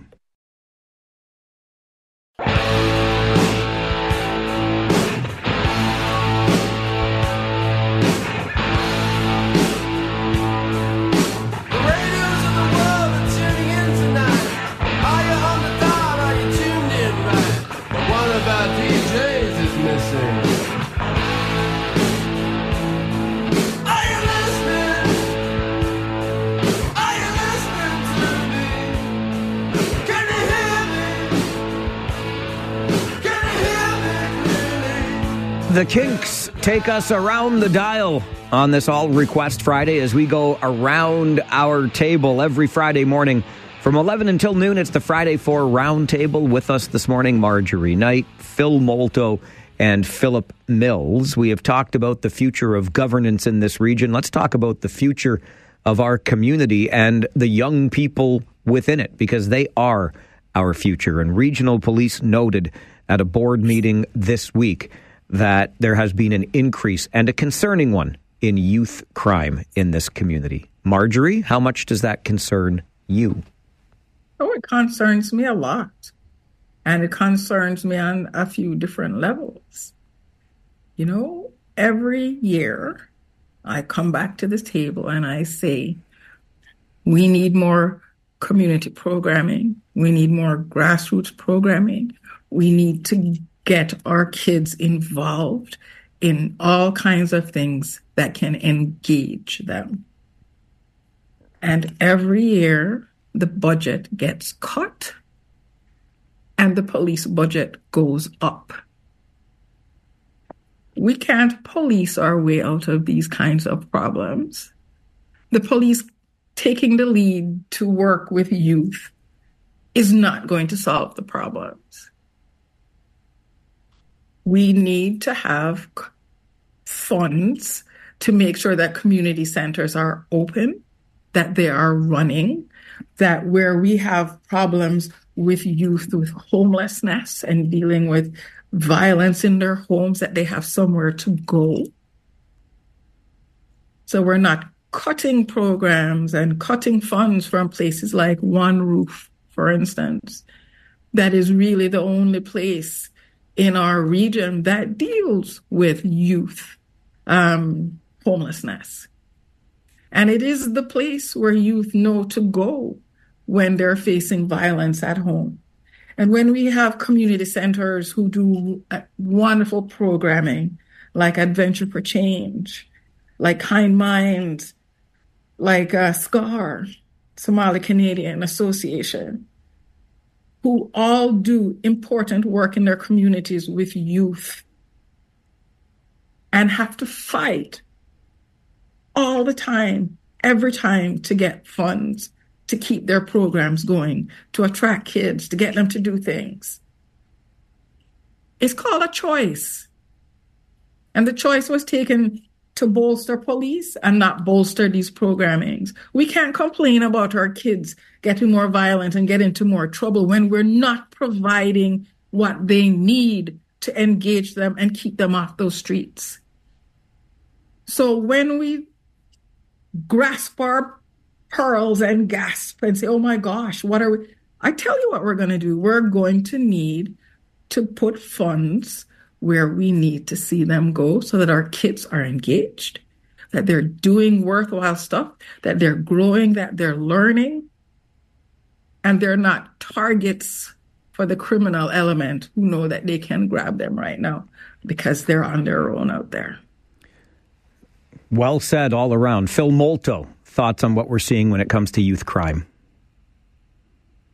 Wow, it's there's so many different versions of what's wrong and how to fix it. You know, the old school is, well, you know, discipline them. Let's give them this. Let's take away the juvenile records. Let's put the juvenile records back in. Let's have juvie detention. Let's get rid of juvie detention. We've been all over the map for decades on how to address this. One of the interesting things, Marjorie mentioned community centers. I live in the sort of the Mill Cortland, St. Mary's neighborhood area, and the statistics of where are the crimes committed by juveniles and where are they from? That juveniles, if you've got high crime in some areas of a city or a region, that may not necessarily be where the kids are from. They may come in from different areas. So even just documenting where's the criminal activity, who are the young offenders who are committing it, how do we address it? Just documenting all the data without infringing on rights is sensitive enough, let alone coming up with a blanket policy and approach that is, fair and understanding and supportive at the same time. There's just so many sides and different versions of how to approach this. The deeper you go, the deeper it gets, the more confusing it gets. Philip Mills.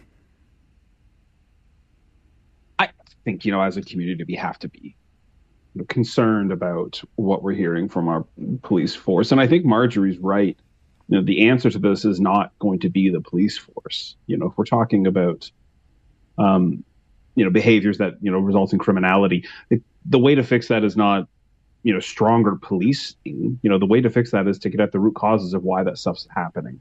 And, I joked earlier, maybe not joking, about maybe we just need more taxes. Sometimes I think the answer is we need more of both. The police could probably very well be underfunded, and our community services and supports are also wildly underfunded. And so I don't love when we pit the kind of two of them against each other. When I think about the rise in this, how much of this is tied to trying to keep budgets low? And so you have to cut somewhere. And so we cut from the services, we cut from, the social engagement stuff that keeps us. I also think we can't, overlook the reality of the past number of years. Kids that are in the age range that this study was talking about, they had we're going to say rough, strange, terrible number of years where, some of that social development, some of that connection, some of that place making, feeling a part of something was taken away through the COVID pandemic. And we had to do that. But I think we can't overlook the impacts and the lingering impacts of the pandemic had on us as a community. And so when you have a number of people who have not felt connected to community, have not been in spaces where they can make friendships and make strong connections, whether it be through school or social programming, the fact that has the negative impacts, that is the type of thing we say, hey, what are the upstream approach? Get kids connected, get them engaged, get them a part of stuff. Well, for 3 years, people couldn't be near anything for good reason. But we are going to bear the brunt of those choices now, and the brunt of that reality. COVID isn't just something that harmed us physically. The social impact and the psychological impact, it's going to resonate for a long time. And I think that's part of what we're seeing here. Those are some excellent points. And I admit to getting a little bit frustrated around the root causes conversation because we were having it 20 years ago. I know we were because I was part of it. And if we had invested then and begun addressing root causes then, I think the conversation today is much different. And when it comes to funding, we used to have a federally funded program through our former Waterloo Region Crime Prevention Council that was designed to help keep kids out of gangs. That funding dried up and the program disappeared with it. Some great points around our Friday 4 roundtable this morning with Marjorie Knight, Phil Molto, and Philip Mills. We're going to take a break, get an update from the City News Center, and then, you want to go to a Service Ontario kiosk? Just find your nearest Walmart or Staples. We'll talk about it next on the Mike Farwell Show with our Friday 4 roundtable on City News 570 and Rogers TV.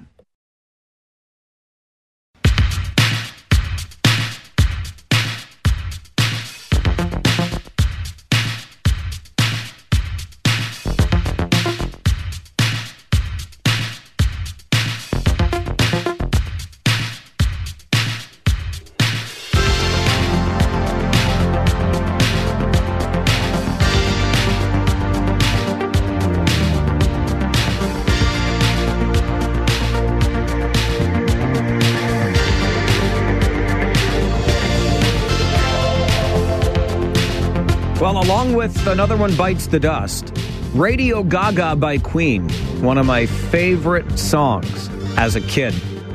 DJ Phil picking the tunes on this All Request Friday with our Friday 4 roundtable. That would be Phil Molto, who spent about 30 years working in media here locally and also is a former candidate in Kitchener's Ward 9. What is it you've got there now? Is that Air Rockets jersey?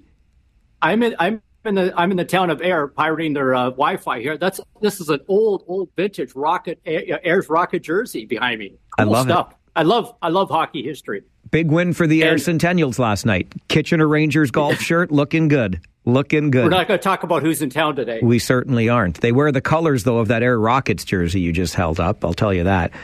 Philip Mills is with us as well, the CEO of Habitat for Humanity Waterloo Region, and Marjorie Knight, who is a family outreach worker at the House of Friendship. Okay, let's get into provincial and then some federal politics in our second half hour here on the Friday 4 Roundtable, starting in the province. And this story started trickling out last week. Dare I say it got bigger this week when we learned it would not just be Staples stores where Service Ontario kiosks were going to be relocated, but also Walmart stores. And when it comes to the Walmart stores that will house some of these Service Ontario centres, provincial taxpayers, you and me, are going to be footing the bill to retrofit the big box retailing Walmarts. Phil Molto, I'll start with you on this one. Is this the right direction for us to go? This falls under the old journalism law. Remember the 5 W's? Why, where, who, when, what? Like, why? There was no reason for this to start. It just came out of nowhere. And we're dealing with a premier of government who loves talking about how we're creating good jobs and big jobs. They're just going to close at jobs at the LCBO, Services Ontario, and send them to a little kiosks wherever they can around. Whatever happened to creating good paying jobs with benefits? Why is this something we take all those government jobs and send them to somebody who can with bare minimum? I don't understand it. No, not meaning to insult anybody who works in these locations, but why are we taking out of the blue these jobs and then just outsourcing them to companies, especially if it's not Canadian? 30 years ago, it would have gone to Zellers and we'd actually meet somebody, but they're going to American companies and we're paying the bill to retrofit their stores. It's just the whole W's of why, where, like where was the logic? Why weren't people consulted? Why wasn't no bidding involved? There's a whole bunch of stuff that just hit us with no rationale. It just was thrown at us. Here it is. Enjoy. I think the rationale, Phil, is that it's going to save money. $1 million a year was one number thrown out by the provincial government. But is that reason enough to do this? No, $1 million to them is nothing. I mean, we see them spend hundreds of millions on special projects that they say are good for everybody, and then they'll find a way to undercut this. On the plus side, that somebody has pointed out, a few people, is that we're going so much online these days. For a lot of people, they don't want to go to a kiosk or a person. They just want to do it online, go to a kiosk. They don't want to have to deal with a counter lineup. Unless there's something physical they have to had in their hand, they just want to do everything online or do it at a kiosk, hit some buttons, and I'm done. All right. Philip Mills, what do you make of the big boxification of Service Ontario? Well, I don't like it. And some part of me feels like I'm just like a grumpy old man sometimes. No, that's my role. Me being a grumpy old man. And I realize there's a few others here, so like we can't all be grumpy old men. But it just I don't know. It doesn't seem necessary. Like we're back to, hey, we're going to I appreciate the idea of trying to save money, but sometimes I think we worry about trying to save money in the weirdest ways. Is Service Ontario really the place that we could be finding if we're looking to save money? It's like the difference between, hey, if you're trying to save money, at your home and you turn your hydro down a little bit more, or you buy less expensive gas for your car, like those work. And it's not that it doesn't save money, but like maybe the answer is to not have 15 subscription services. Like maybe there's something better, and we're kind of picking stuff that, like, while it may work and it may save money, is this really something that's going to benefit us? Does it make things better? Because I imagine if the idea here is that the only idea is we need to save money, there'd be somewhere else to do it. But I'm all the way back to what I said earlier.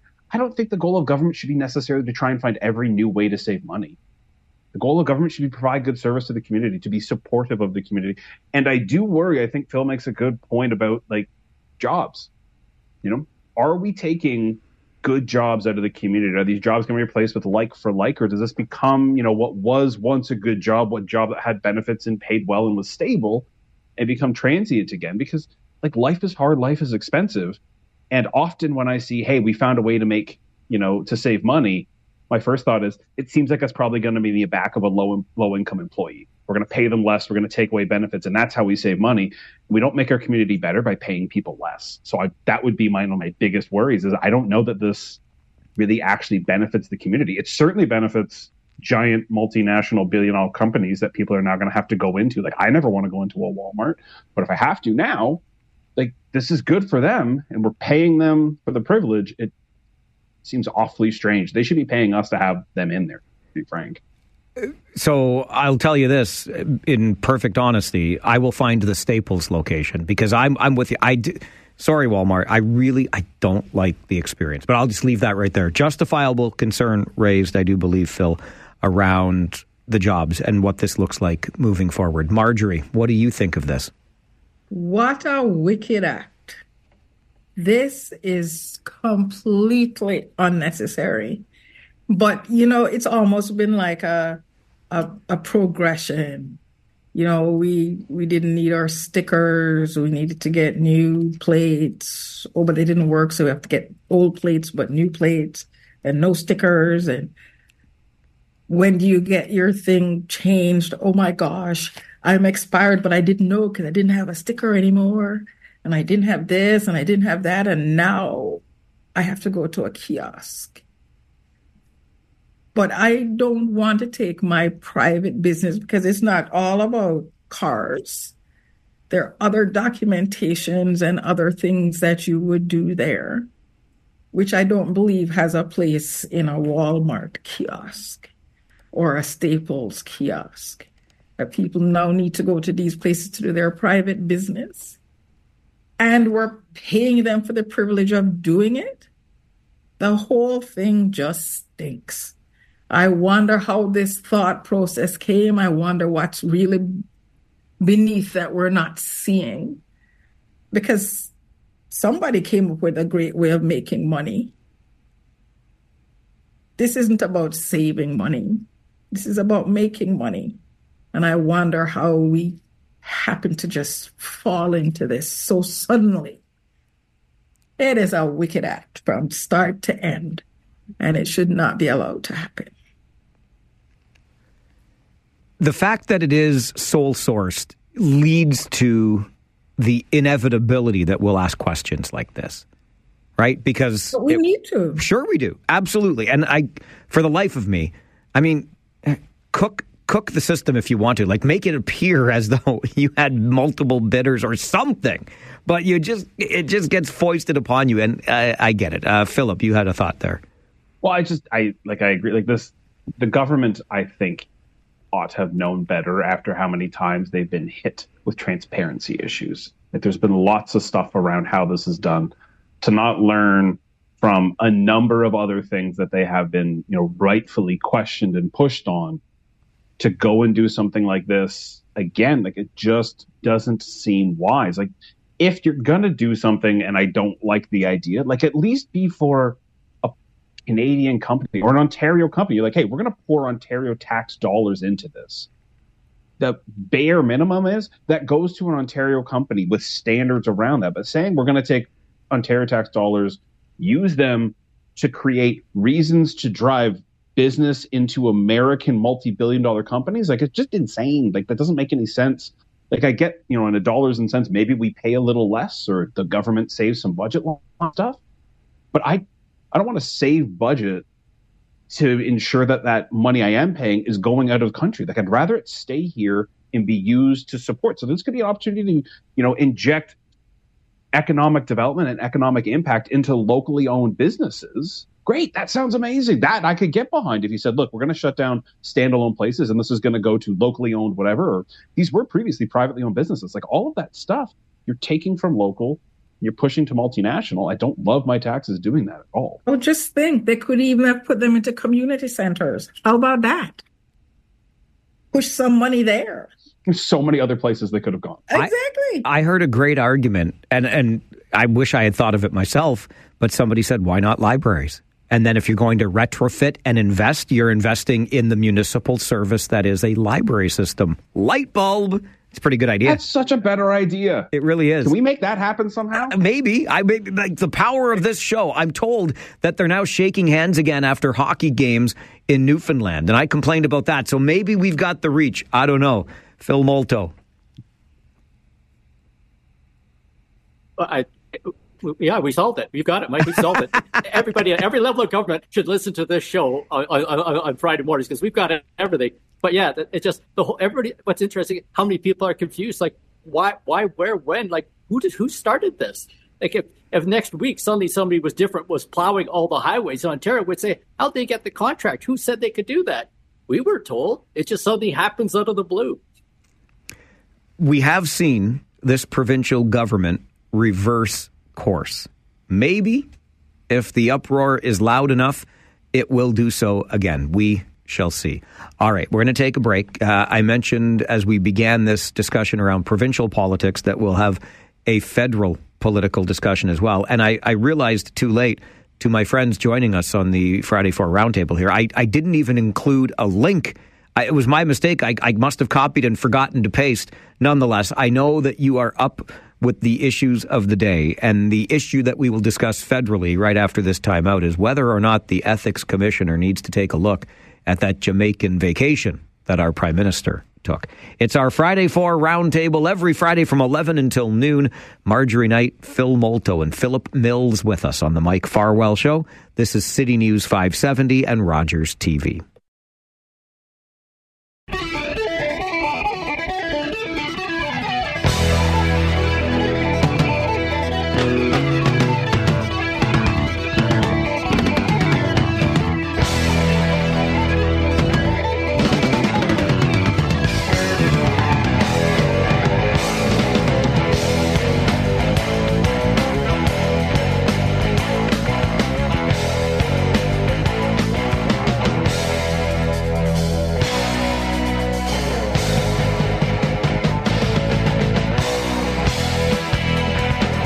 It is an all-request Friday here on the Mike Farwell Show. And this is the third time that somebody has requested a song by Rush. I guess I'm not the only one. And for those of you who think you don't like the greatest rock and roll band of all time, which is Rush, I humbly suggest to you, please listen to the entirety of this song, Spirit of Radio. If that doesn't make you a Rush fan, I don't know what will. Might be their best constructed piece, but I'll just leave that over here. By request of DJ Phil Molto on our Friday 4 Roundtable this morning. Philip Mills is with us as well. Love the Rush. The Rush is a great band. They're epic. They absolutely are, but don't use the word epic, please. I remember, did you not hear me last week? I don't want that word used ever again. Anyway, I kid. I love you. You got great taste in music. Philip Mills, I'm sorry we didn't get any 90s music on for you today. Next time you're here, we will be sure to do it. We'll make it an all 90s theme. That sounds fantastic. Okay, we can make that happen. I learned too late that you are a fan of that decade. Marjorie Knight is with us as well on our Friday 4 Roundtable this morning. All right, Mr. Mills, I will begin with you on the Jamaican vacation that continues to create waves in Ottawa. The vacation taken by Prime Minister Trudeau. The cost, if you will, the freight was carried by a friend who put him up at a pretty swanky place. And now there are questions as to whether or not the Ethics Commissioner needs to take a closer look at this. Does that need to happen, Phil? I hate this stuff. Part of me, there's this part of it that says, like, get on with governing. Like, from best I can tell, and I only have what's in front of me and what I can read, and perhaps MPs have access to information I don't, it appears that this is, relatively up and up. Now, do I have friends who can give me these types of gifts and can take me places that are this expensive? No. But Justin Trudeau lives in a world that I do not. And his family has existed in a world that I will never exist within. And so the idea that he has family friends from well before he was ever a politician, his family has been connected to people and knows well people, and that family friends do things like that doesn't seem that wild to me. And so if the idea is the Prime Minister can't accept gifts from family friends or can't accept lavish gifts, like that makes some sense. On the other side, I don't know. I hang out with my friends. Seems okay. Sometimes, we don't do as nice of things. Like I get to stay over in my friend's, spare room sometimes. His spare room's probably not as nice as what Justin Trudeau gets to hang out in, but still, like these things happen. And I just wish, I don't know how much of this is really rooted in actual concerns around ethics. It feels like politics. And I don't like when we spend time doing politics because this doesn't feel like a question around, really around ethics, really around governance. This feels like a question around, I think this is close to a line, and maybe he ought no better than to not go close to lines. But this feels like the type of thing where, hey, maybe we can get a political win and not, hey, this is a real issue of the governance and operation of our country. Like if ever the reports are true that Prime Minister's office talked to the Ethics Commissioner, told them what they were doing, they doesn't sound like they, received a lot of concerns, and that this has happened before. I don't know why this one's that big a deal then. I think you touched on part of the reason why it seems like such a big deal, and that is because you, like me, and many Canadians do not have friends, the likes of which could provide such a vacation, and we have this sense about us that the people that we elect must be everyday people just like you and me and must behave accordingly. That's my 2 cents on that, but I'll move it over to Marjorie Knight for thoughts. Well, I thought it was really silly, especially when they said that they had checked with the ethics people before they went. So we went to the ethics people, but we're going to go to the ethics people again, and we're going to waste all this money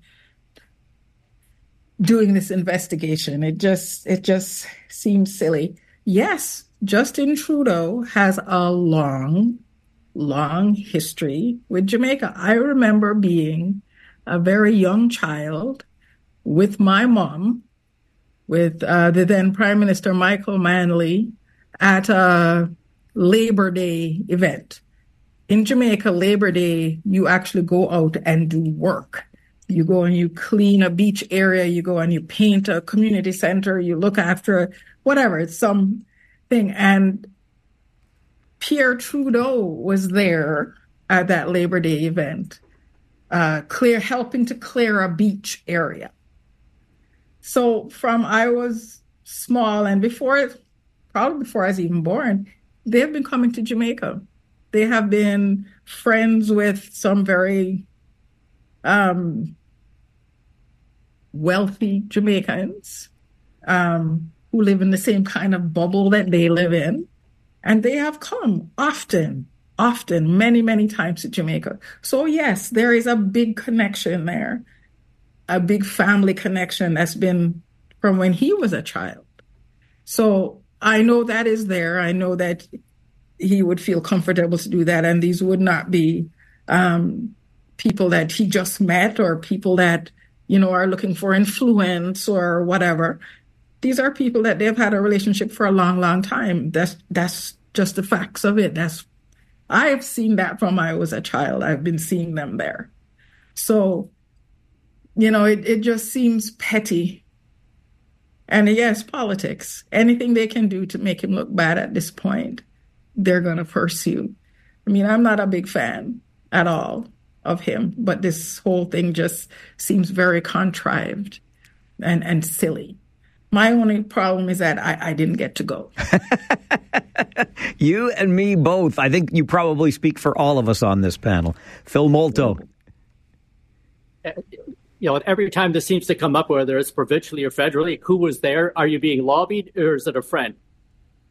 If they've got friends in high places, which I don't, good for them. If they can go spend a weekend at their friend's cottage, great. If they're being lobbied by a group who says, come to this event, we want you to meet these people, that's totally different. Here's a guy, not a big fan of him, but he's had problems with his family, struggling to keep it together, trying to refocus.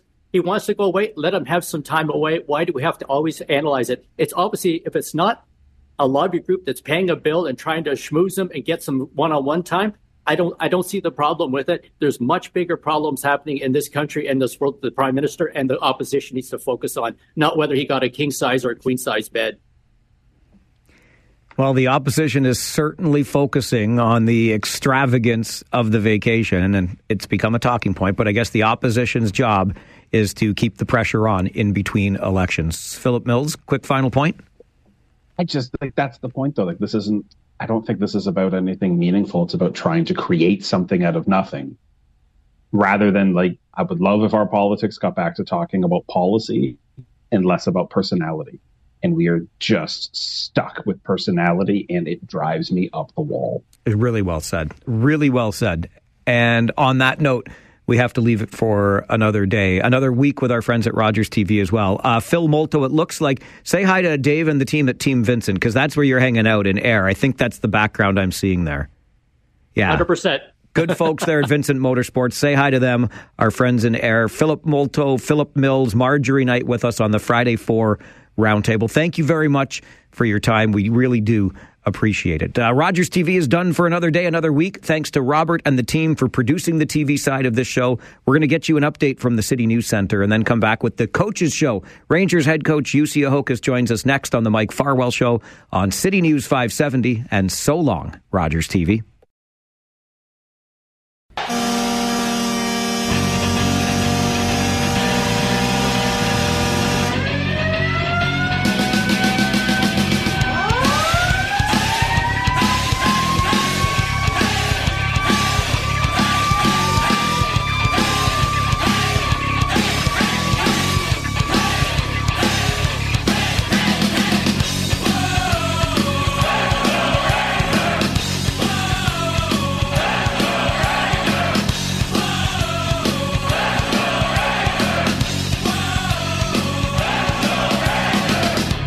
Well, if the Kitchener Rangers had been at home on Wednesday night, you would have heard that song 5 times because it's the song that plays when the Rangers score a goal.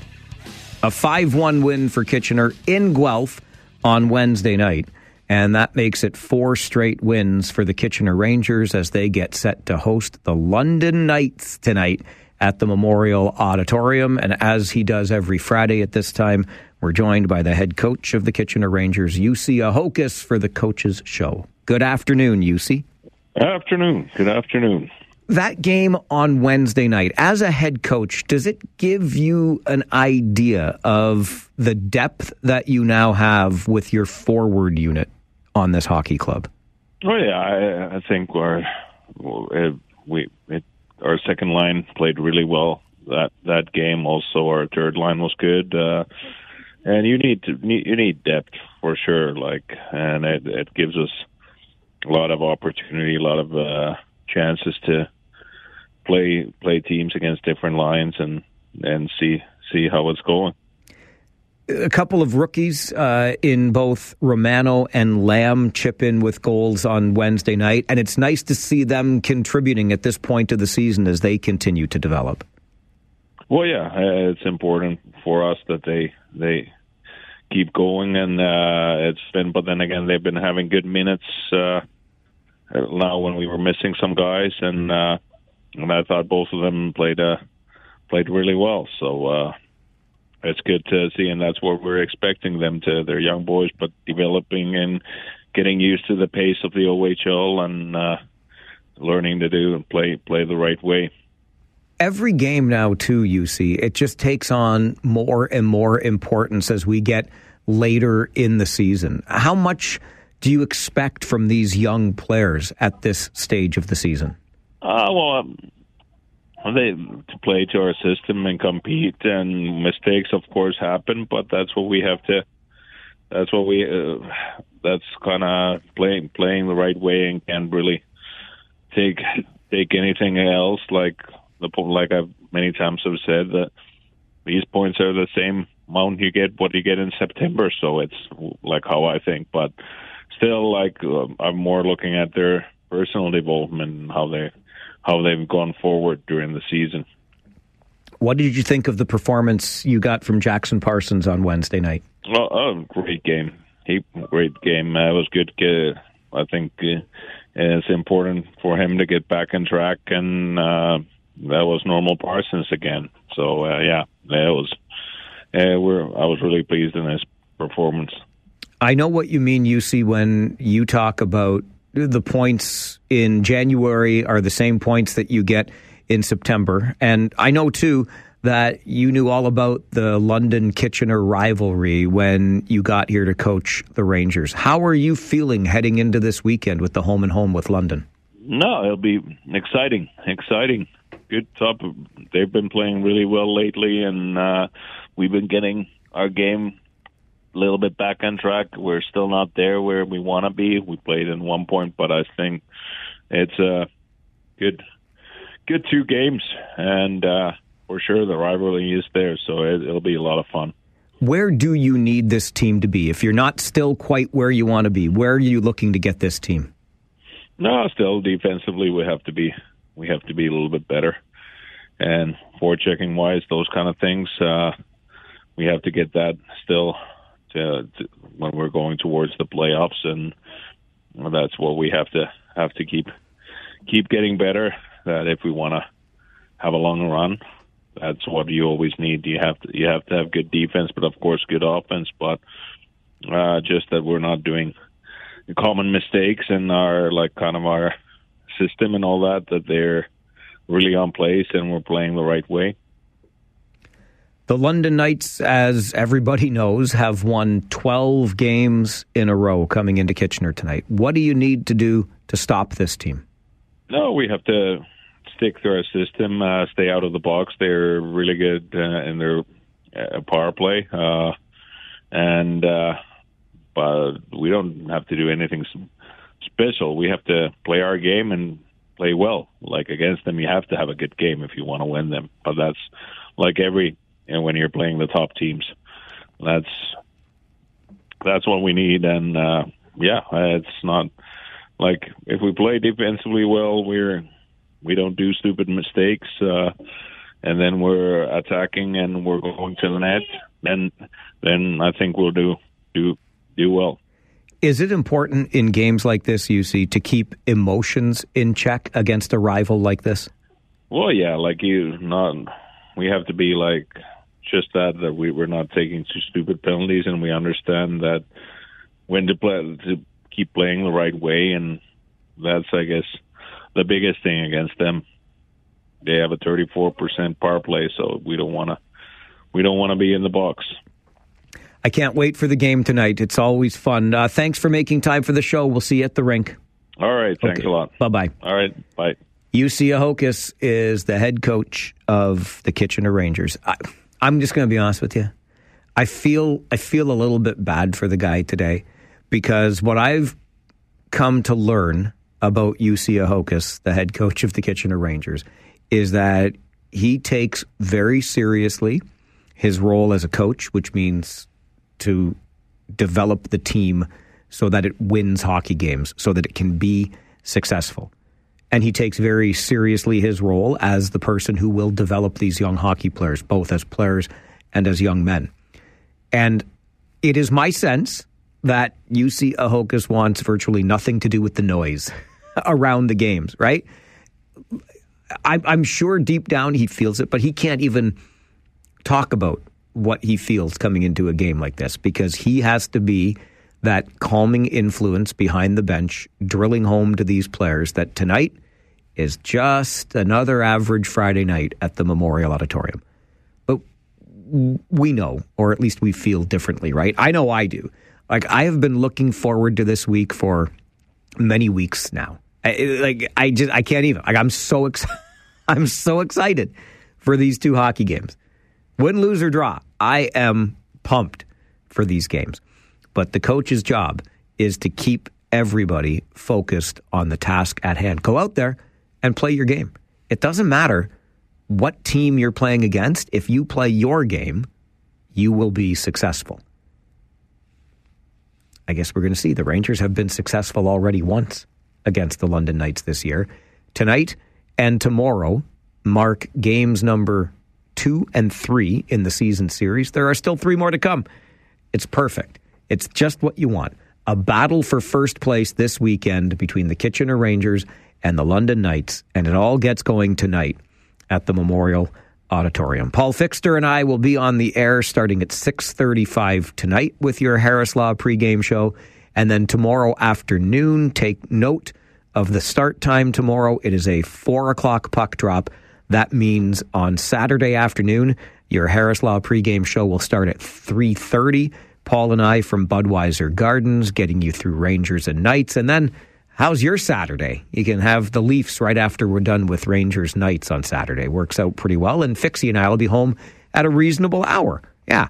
So keep that in mind. And listen, if you listen to nothing else during the Harris Law pregame show, make sure you listen to the Fixes In for City Caps, because let me tell you, we can barely go anywhere, me and Fixie these days, without somebody stopping them and saying, hey, is the Fix in? We have some fun with that segment during our pregame coverage. So that starts tonight at 6:35. Puck drop just after 7. Tomorrow afternoon in London, pregame at 3:30. Puck drop just after 4.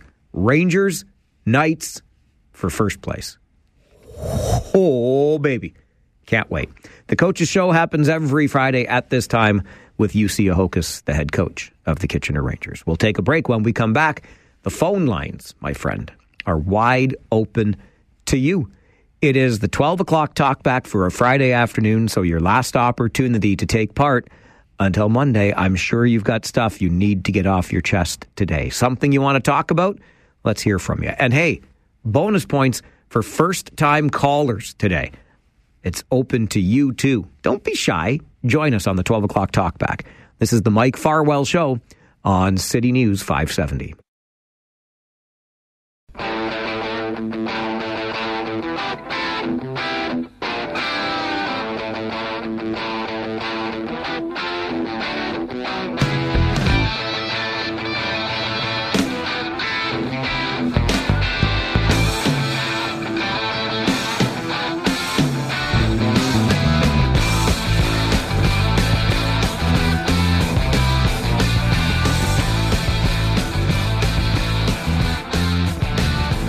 Your All Request Friday continues here on the Mike Farwell Show. And we had to make sure we played this one because it comes straight down from on high. The boss sent me an email saying, Farwell, this is the song that you need to play. It's a song by Focus called Hocus Pocus. After we just talked to the head coach of the Kitchener Rangers, UC Hocus. You see, the boss, who clearly needs to be a boss, because if we put him on the air with lines like this, but he told me it's Hocus Pocus by UC Hocus because he's working some magic with this Kitchener Rangers hockey club. There you go, boss.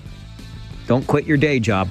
We are into the 12 o'clock talkback hour. Yeah, 3/4 of an hour. 519-570-2545. Star 570 and 1-800-570-5715. Let's have a conversation. Especially, I mean, I would love to know if you even give a single darn of a tinker whether or not we have one tier or two tiers of local government. I am so beyond frustrated by where we are at municipally when it comes to our governance structure. For the life of me, I can't figure out how 650,000 people need 59 elected representatives and two tiers of local government. Just give me one tier. We can worry about the details and how it looks after, but please, for the love of all things holy, give me one tier. And frankly, after all the nonsense over the past 24 to 36 hours, I think what's going to happen is that we are going to have somebody else foist upon us a plan of their making, not a plan of our choosing, which will really be a shame. And I promise you this, I will not hold back. I will say, I told you so. But nonetheless, I'll leave that here. We'll go to Grant to start us off on the 12 o'clock talkback. Hello, Grant. Good day. I like that name, Hocus Pocus. Hocus Pocus by Focus for UC Hocus. He's a funny guy, but he looks... Easy now. Huh? Easy. I'm just warning you to be careful of where you're going. It might be thin ice. He looks like a hockey coach. Yes, he does. He looks serious. He's very serious. But it's fun when you get him laughing. We've had some good times. And he every so often he'll smile during an interview. I'm just going to touch on a couple of things. Okay. And he's right. Not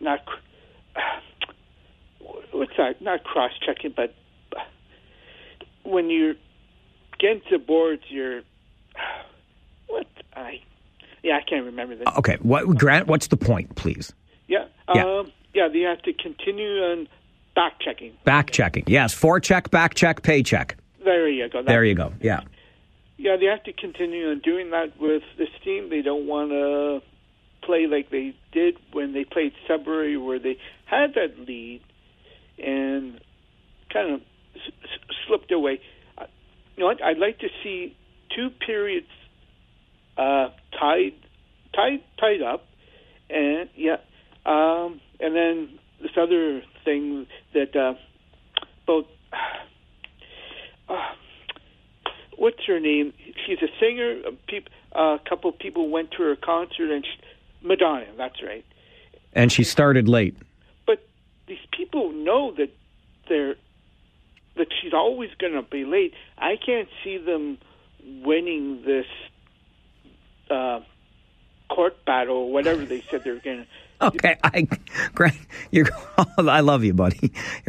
From the Kitchener Rangers and making sure they back check to Madonna coming on stage late.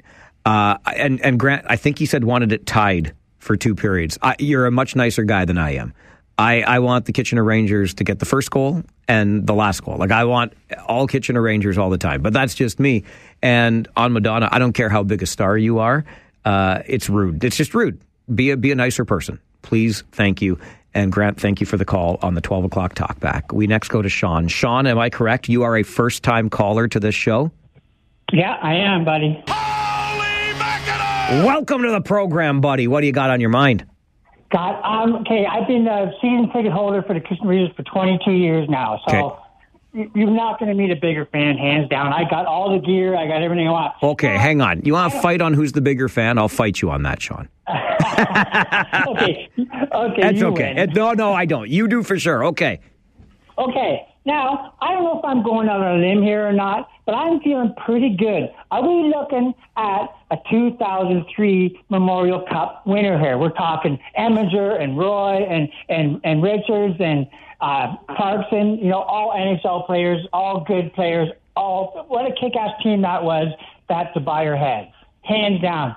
How are you feeling about this? Is it too soon, or am I just saying, we're gonna win it all? We are gonna win all of this. This whole year is ours. All right, you are a bigger fan than I am because yes, it's too soon. You're on a bit of an unstable limb. Look, this team is making a believer out of everybody. I get it. It might be premature though, Sean, to anoint them championship. Okay.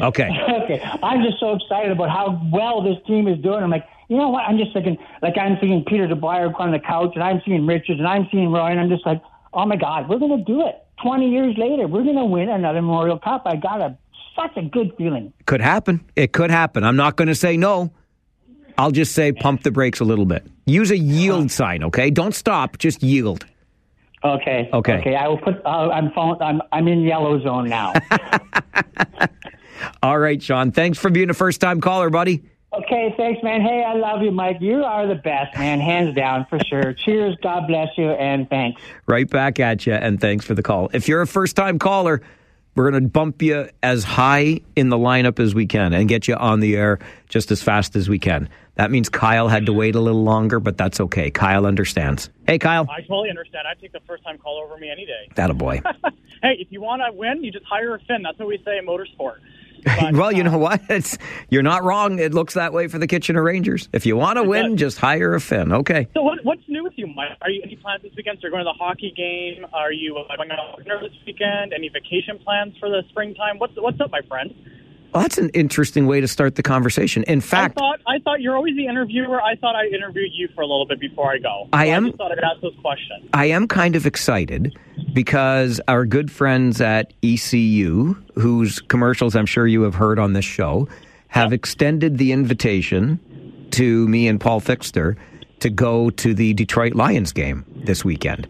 And so, and so we're going down on Sunday. Like I've been to a number of NFL games, but never an NFL playoff game. So I'm pretty pumped for this. I'm looking forward to it. So you're going to do some tailgating, or are you going to be a good boy? No, I'm a sensible human being. But I do want to be at Ford Field for the atmosphere of a Detroit Lions playoff game. I think, and I don't have to freeze my what's off like anybody that goes to Buffalo. So I'm like looking at this as a win-win-win-win-win-win-win. Well, I'll be looking for you on the on the TV. Okay. So just make sure that you. I'll take my shirt off and wave it around. Hey, just make sure you have the Canadian flag on the front, okay? Because that's the only way you do it, my friend. All right, I'll see what I can find. Sorry for all the polka. I'll change it up the next time I request something. I just wanted to get those two things: Weird Al Yankovic and the Polka Master out of my chest. So there you go. Have a great weekend, Mike. Thanks a lot, my friend. Thanks, Kyle. Listen, you don't have to change your requests just because not everybody loves polka. If you love polka and you want to hear it as part of the show, then you make the request because it is All Request Friday. Musically, the choices are yours. And I'll remind you 3 times today, you have chosen Rush as the music. We'll give you a little 30 seconds or so of a snippet of a song that you want to hear during all Request Fridays. If you don't get it this Friday, there's always next Friday.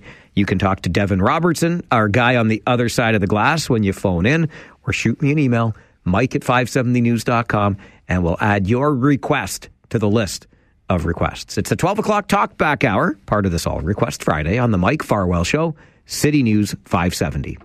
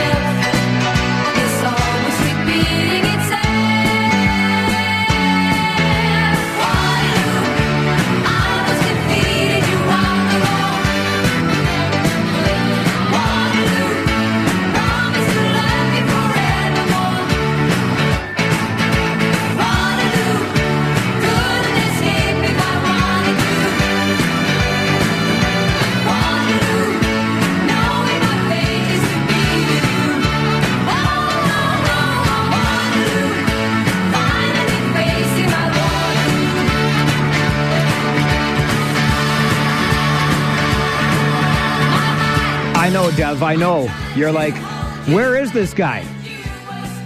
It's All Request Friday. That means I knew I had extra time.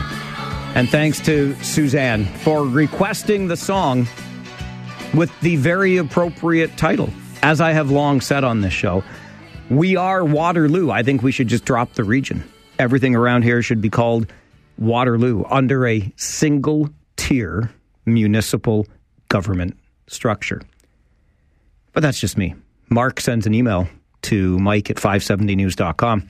Says, you know what I think? I think that we should just make everything Cambridge. And then people who live in Waterloo today will one day down the road be saying, I live in North Cambridge. It used to be called Waterloo. To which I responded to Mark, fine by me, just make it one government. But that's just me.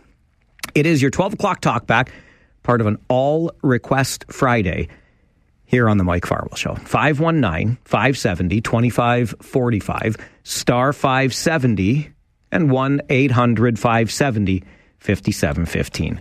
Greg, good afternoon. How you doing? I'm doing well. How are you? Good. Good shows this week. Thank you. And I was surprised to hear that we had 6 mayors in a small geographical region. Really? Yeah, I didn't know that. I thought we had 2 or 3, but I didn't know we had 6 in our region. Well, I heard that on your show this week. Yeah, and so I think, Greg, this is one of the challenges. And you know, I don't think many people care a whole lot as long as the garbage gets picked up and the roads get plowed and things like that, I think. And yeah, there's actually 8 mayors. If you count the regional chair as a mayor, because it's the head of an elected council. So there's one at the region, and then we've got 4 townships. Each township has a mayor. We've got 3 cities. Each city has a mayor. So we got a lot. Yeah. Yeah, and what I really called about was I can't believe it seems like everything that Mr. Ford does recently has a shady, dark side to it. I worked in healthcare for most of my career, and because of the sins of others, I think it was Orange and eHealth, he took away our right to single source, and we had to do competitive bidding for everything within healthcare. And I get it, makes everything fair. And then he goes out and single sources Service Ontario contracts, and he won't tell us why they did that. It's unbelievable. Greg, I appreciate the call, and I hear where you're coming from. I understand that concern and frustration for sure. And the single sourcing of the Service Ontario story is one of the most challenging parts from where I'm sitting, because it just leaves way, way too many questions to be asked. Mark, good afternoon. Hi, Mike. I heard James put out a song for UC. It was actually even above James. I have so many managers around here, Mark, it's not even funny. Okay, so I've got a song for UC. Okay, what's the song? Are you going to sing it yourself? Well, first of all, I call the Rangers this year diamonds.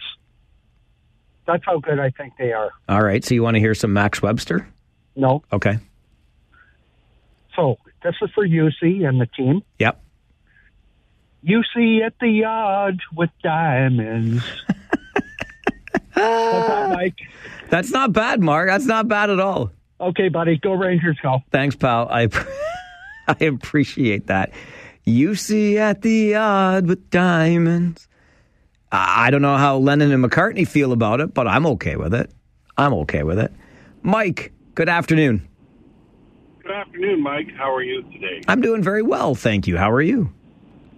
I haven't been to a Rangers game until the last couple of weeks for almost 20 years, and I took my cousins who were from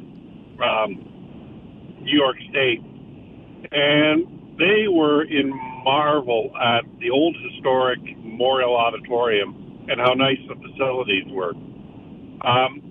They told me that it's better than some of the AHL facilities that they have seen, like the Utica Comets down in New York, and they were very, very impressed with the facilities of the Memorial Auditorium and the historical aspects to it.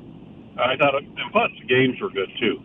I'm going to switch topics on you, back to this multi-tiered government thing.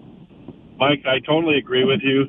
They're going to have to bring someone in here to break that log jam, and I'm afraid it's going to be forced on us. And there are people here who I believe are looking after their own self-interest. I'm hoping that whatever new structure they put in place, someone gets into their thick heads that people can't afford 10 and multi-digit tax increases when they're only getting 2% raises at work or something like that. That's got to be cleaned up, Mike. That's my thoughts for today. All right, Mike, thanks for the call. Just to go back to what Greg said a moment ago, he couldn't believe we had 6 mayors in such a tiny geographic area. And technically there are 8 heads of 8 different councils. I don't think for a moment, to Mike's point, that our annual tax increases will be any lower with a single-tier municipality. We're facing challenging times in municipalities, in cities, in this province of Ontario, but we'll just leave that aside. We clearly agree that we are way over-governed. I want to go back, if I can, for a moment to Mike's point about the Memorial Auditorium. And firstly, kudos for describing it the way that you do. I know we call it the odd, and I get it, but I've really been working hard lately to emphasize, or at least make sure I say the full name, the Memorial Auditorium, because that's what it is. So named because it was erected in tribute to our war veterans. And if you go into the marquee entrance on the box office side, you can read a little bit of that history. It's a beautiful thing. But to the condition of the building, I don't know if I said this out loud earlier this week. And if I didn't, I'm sorry, because I should have. And if I did, well, I'm going to say it again because it's worth saying again. It's not all that long ago, a couple to a few weeks now, I was up in Sudbury. And the Sudbury Arena was built the same year that the Kitchener Memorial Auditorium was built. 1951 is the cornerstone for both of these buildings. And when I was up in Sudbury and I mentioned that to the gentleman I was speaking with, he says, well, your arena looks a little better. And I kind of just chuckled. And it's true, it does. And I'm not trying to whiz all over the Sudbury Arena. But my point is this, and I want to extend the loudest kudos that I can, as emphatically as I can, to all of the folks who work at the Kitchener Memorial Auditorium. And I'm sure there are people that are doing great work across the city in our municipalities elsewhere that aren't as visible. But I get to the games, as you know, several hours before puck drop, so I can do my necessary preparation and, frankly, sometimes just drink in the atmosphere to get myself in the headspace. But I'm there last Friday night before the game, I think it was Sunday. Pardon me, it was Sunday afternoon. Regardless, and when I'm at the rink and I'm getting set up to do my work, the arena staff are like all over that arena, getting it ready for your arrival. And sure, there are people down on the ice at ice level with squeegees on long handles cleaning the glass between you and the ice. But then there were the other folks that I noticed who were with like a spray bottle and a cloth cleaning the glass along the railings on the stairwells in the arena. That's a big arena.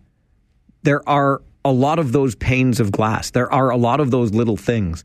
And here's this staff just running all over that arena, making sure it is as ready as can be for your arrival when the doors open. And then as soon as that game is done and you have made your way out celebrating another Rangers win, which it was on Sunday, the crew gets right back to work and they start the process of cleaning up. You want to know why our arena is showing its age or holding its age much better than the Sudbury Arena? Because this is the kind of effort that's being put into its upkeep. Kudos, kudos, kudos to each and every one of you at the Memorial Auditorium in Kitchener for keeping our jewel of a hockey arena looking so damn good. You should be awfully proud of yourself. And we as a community should be proud of the effort that's been put into that. You ask anybody, and Mike just shared the example, they come in from somewhere else and they're like, what have I just stepped into? This arena is gorgeous. Yeah, and it stays that way because of the effort that gets put into keeping it that way. Well done all around. I wanted to make sure I said that. All right, back to the phones we go. Andre, it's the 12 o'clock Talkback.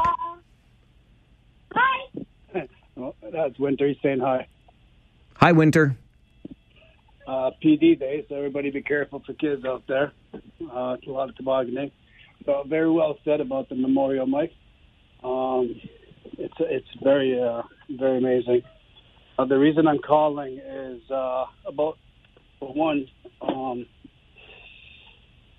police budget.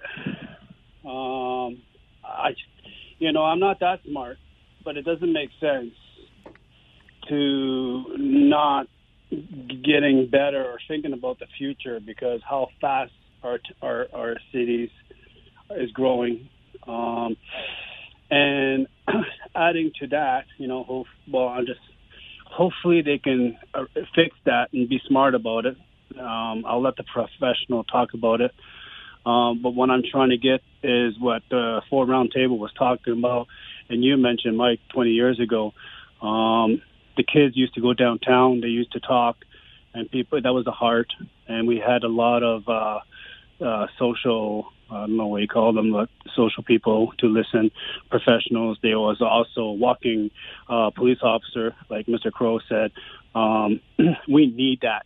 So both sides. We need more officers and we need more professional service because the reason also I'm calling is the problem we're having right now is the teenagers.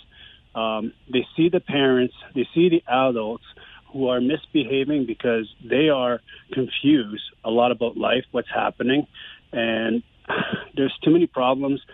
So the teenager and even younger kids don't understand. So they put their frustration and hate out there, especially also with immigration, refugees, and jobs, etc. It's just a whole whack of misunderstanding. So I really hope that we can, ease things down so that everybody can understand. And my last point, Mike, is about the Rangers. Okay, Andre, I got to go quick here. I got other callers waiting. 20 seconds. So for Kitchener, the second goalie, is it Memoir? I'm sorry. What's his name? There's Action Jackson. Who's the other one? The other goaltender? Yeah. Tristan Malbuff is the other goalie for the Kitchener Rangers, both of whom are playing very well. I just want to quickly touch on Andre's point about 20 years ago, root causes. We're talking about increases to youth crime, and we have to invest in upstream initiatives. We talk about that a lot. Get at the root causes. I said earlier today, we've been talking about that for 20 years. If we had begun investing 20 years ago when we started talking about this, we'd be in a better place now. And the police budget, I struggle because it's always brought up. I know it's a huge line item. I get it. But I don't think it's an either-or situation. I think we can continue to adequately and effectively fund police, and we can have the wherewithal to fund upstream services. It's all just a matter of priorities. But I think those two have to work hand in hand. And I bristle a little bit when it always comes out, well, the police get this much in their budget, we should just take away from that. I don't think it's an either-or. Ranger Joe, Gerald, hang in there. We're going to get right to your calls after this quick timeout. It's the 12 o'clock Talkback on the Mike Farwell Show. This is City News 570.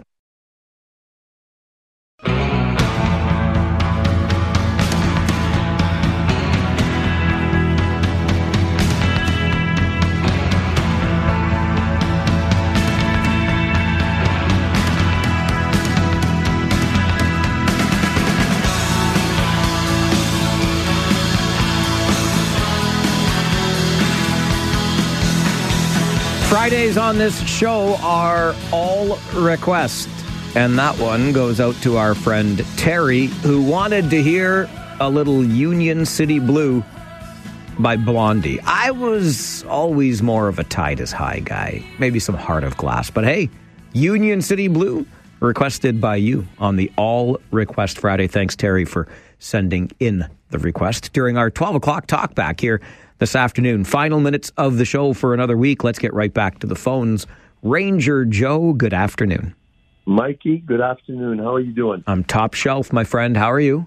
I'm top shelf too, buddy. Good man. Hey, I wanted to, first of all, say the comments that you made about the odd, you're absolutely right. I mean, it's a crown jewel, and all those people from top management right down, every one of them, they're passionate about the auditorium. They're passionate about their team.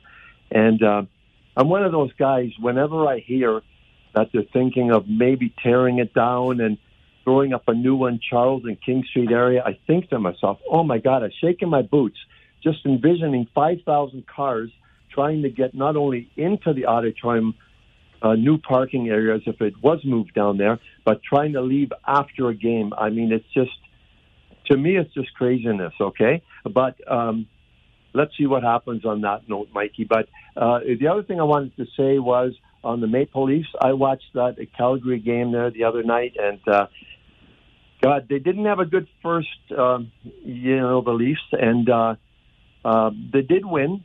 And all I can say, Mikey, is this, that if they ever lose Matthews for an extended amount of time because of injuries, they're going to be in deep trouble. Don't even say it. He is carrying that team right now. I'll tell you what. The Leafs, Joe, have us exactly where they want us because we're starting to doubt, and that's where they need to be. We're fine. Everything's fine, Joe.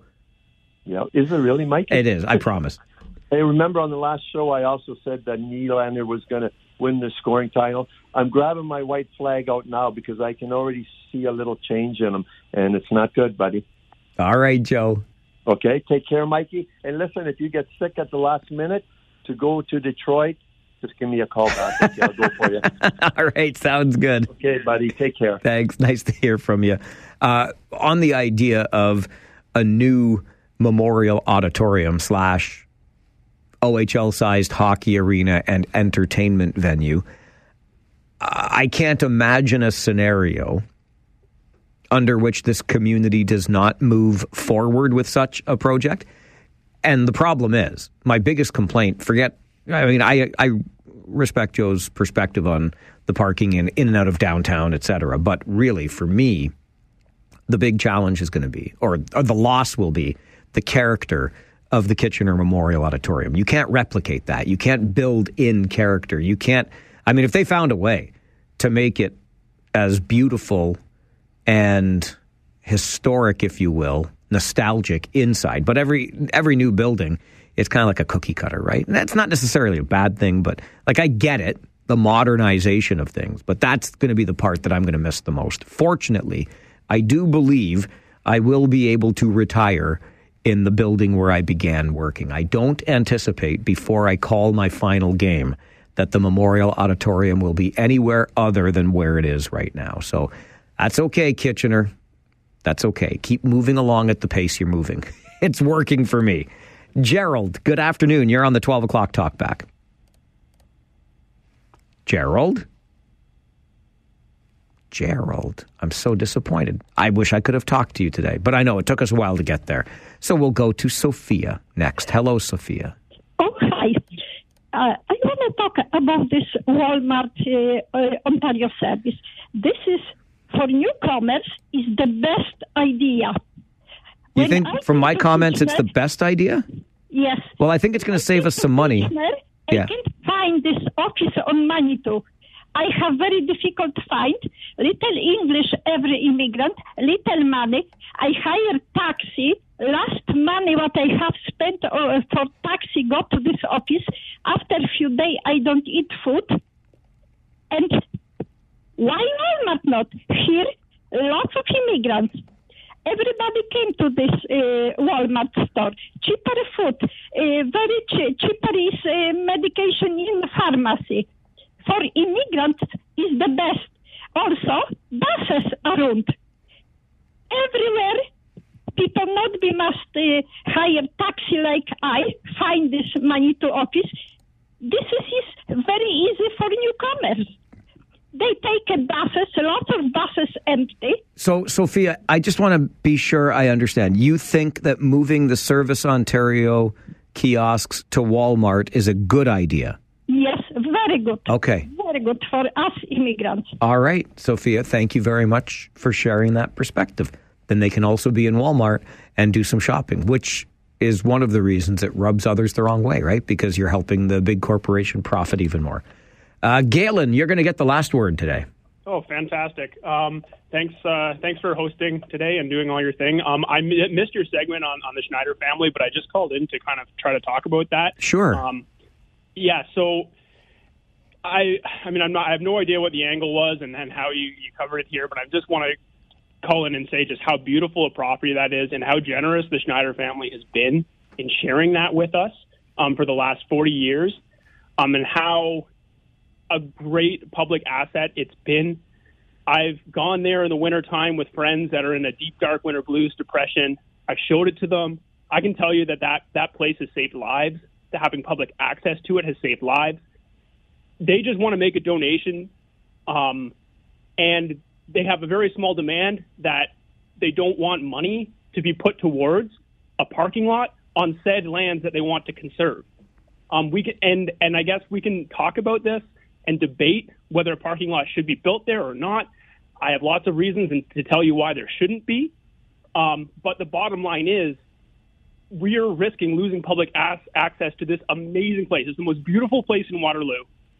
And we're risking losing that over a freaking 12-space parking lot. Galen, I get you, and I'm right out of time, but I just want you to know my take on it was it's been working so well for 40 years. Why are we messing with it? Just let it continue. For sure. And the last thing I want to say is, like, if I would give up every parking space, every parking lot in Wilmot Township if it meant I could stay and have public access to those trails. I'd frickin' ride my bike. I'd walk out there. All right. I got to run because we're fresh out of time. Thank you for the call. Love the passion. Love where you're going with this. Devin Robertson is our guy on the other side of the glass. My name is Mike Farwell. See you tonight at the rink. This is City News 570.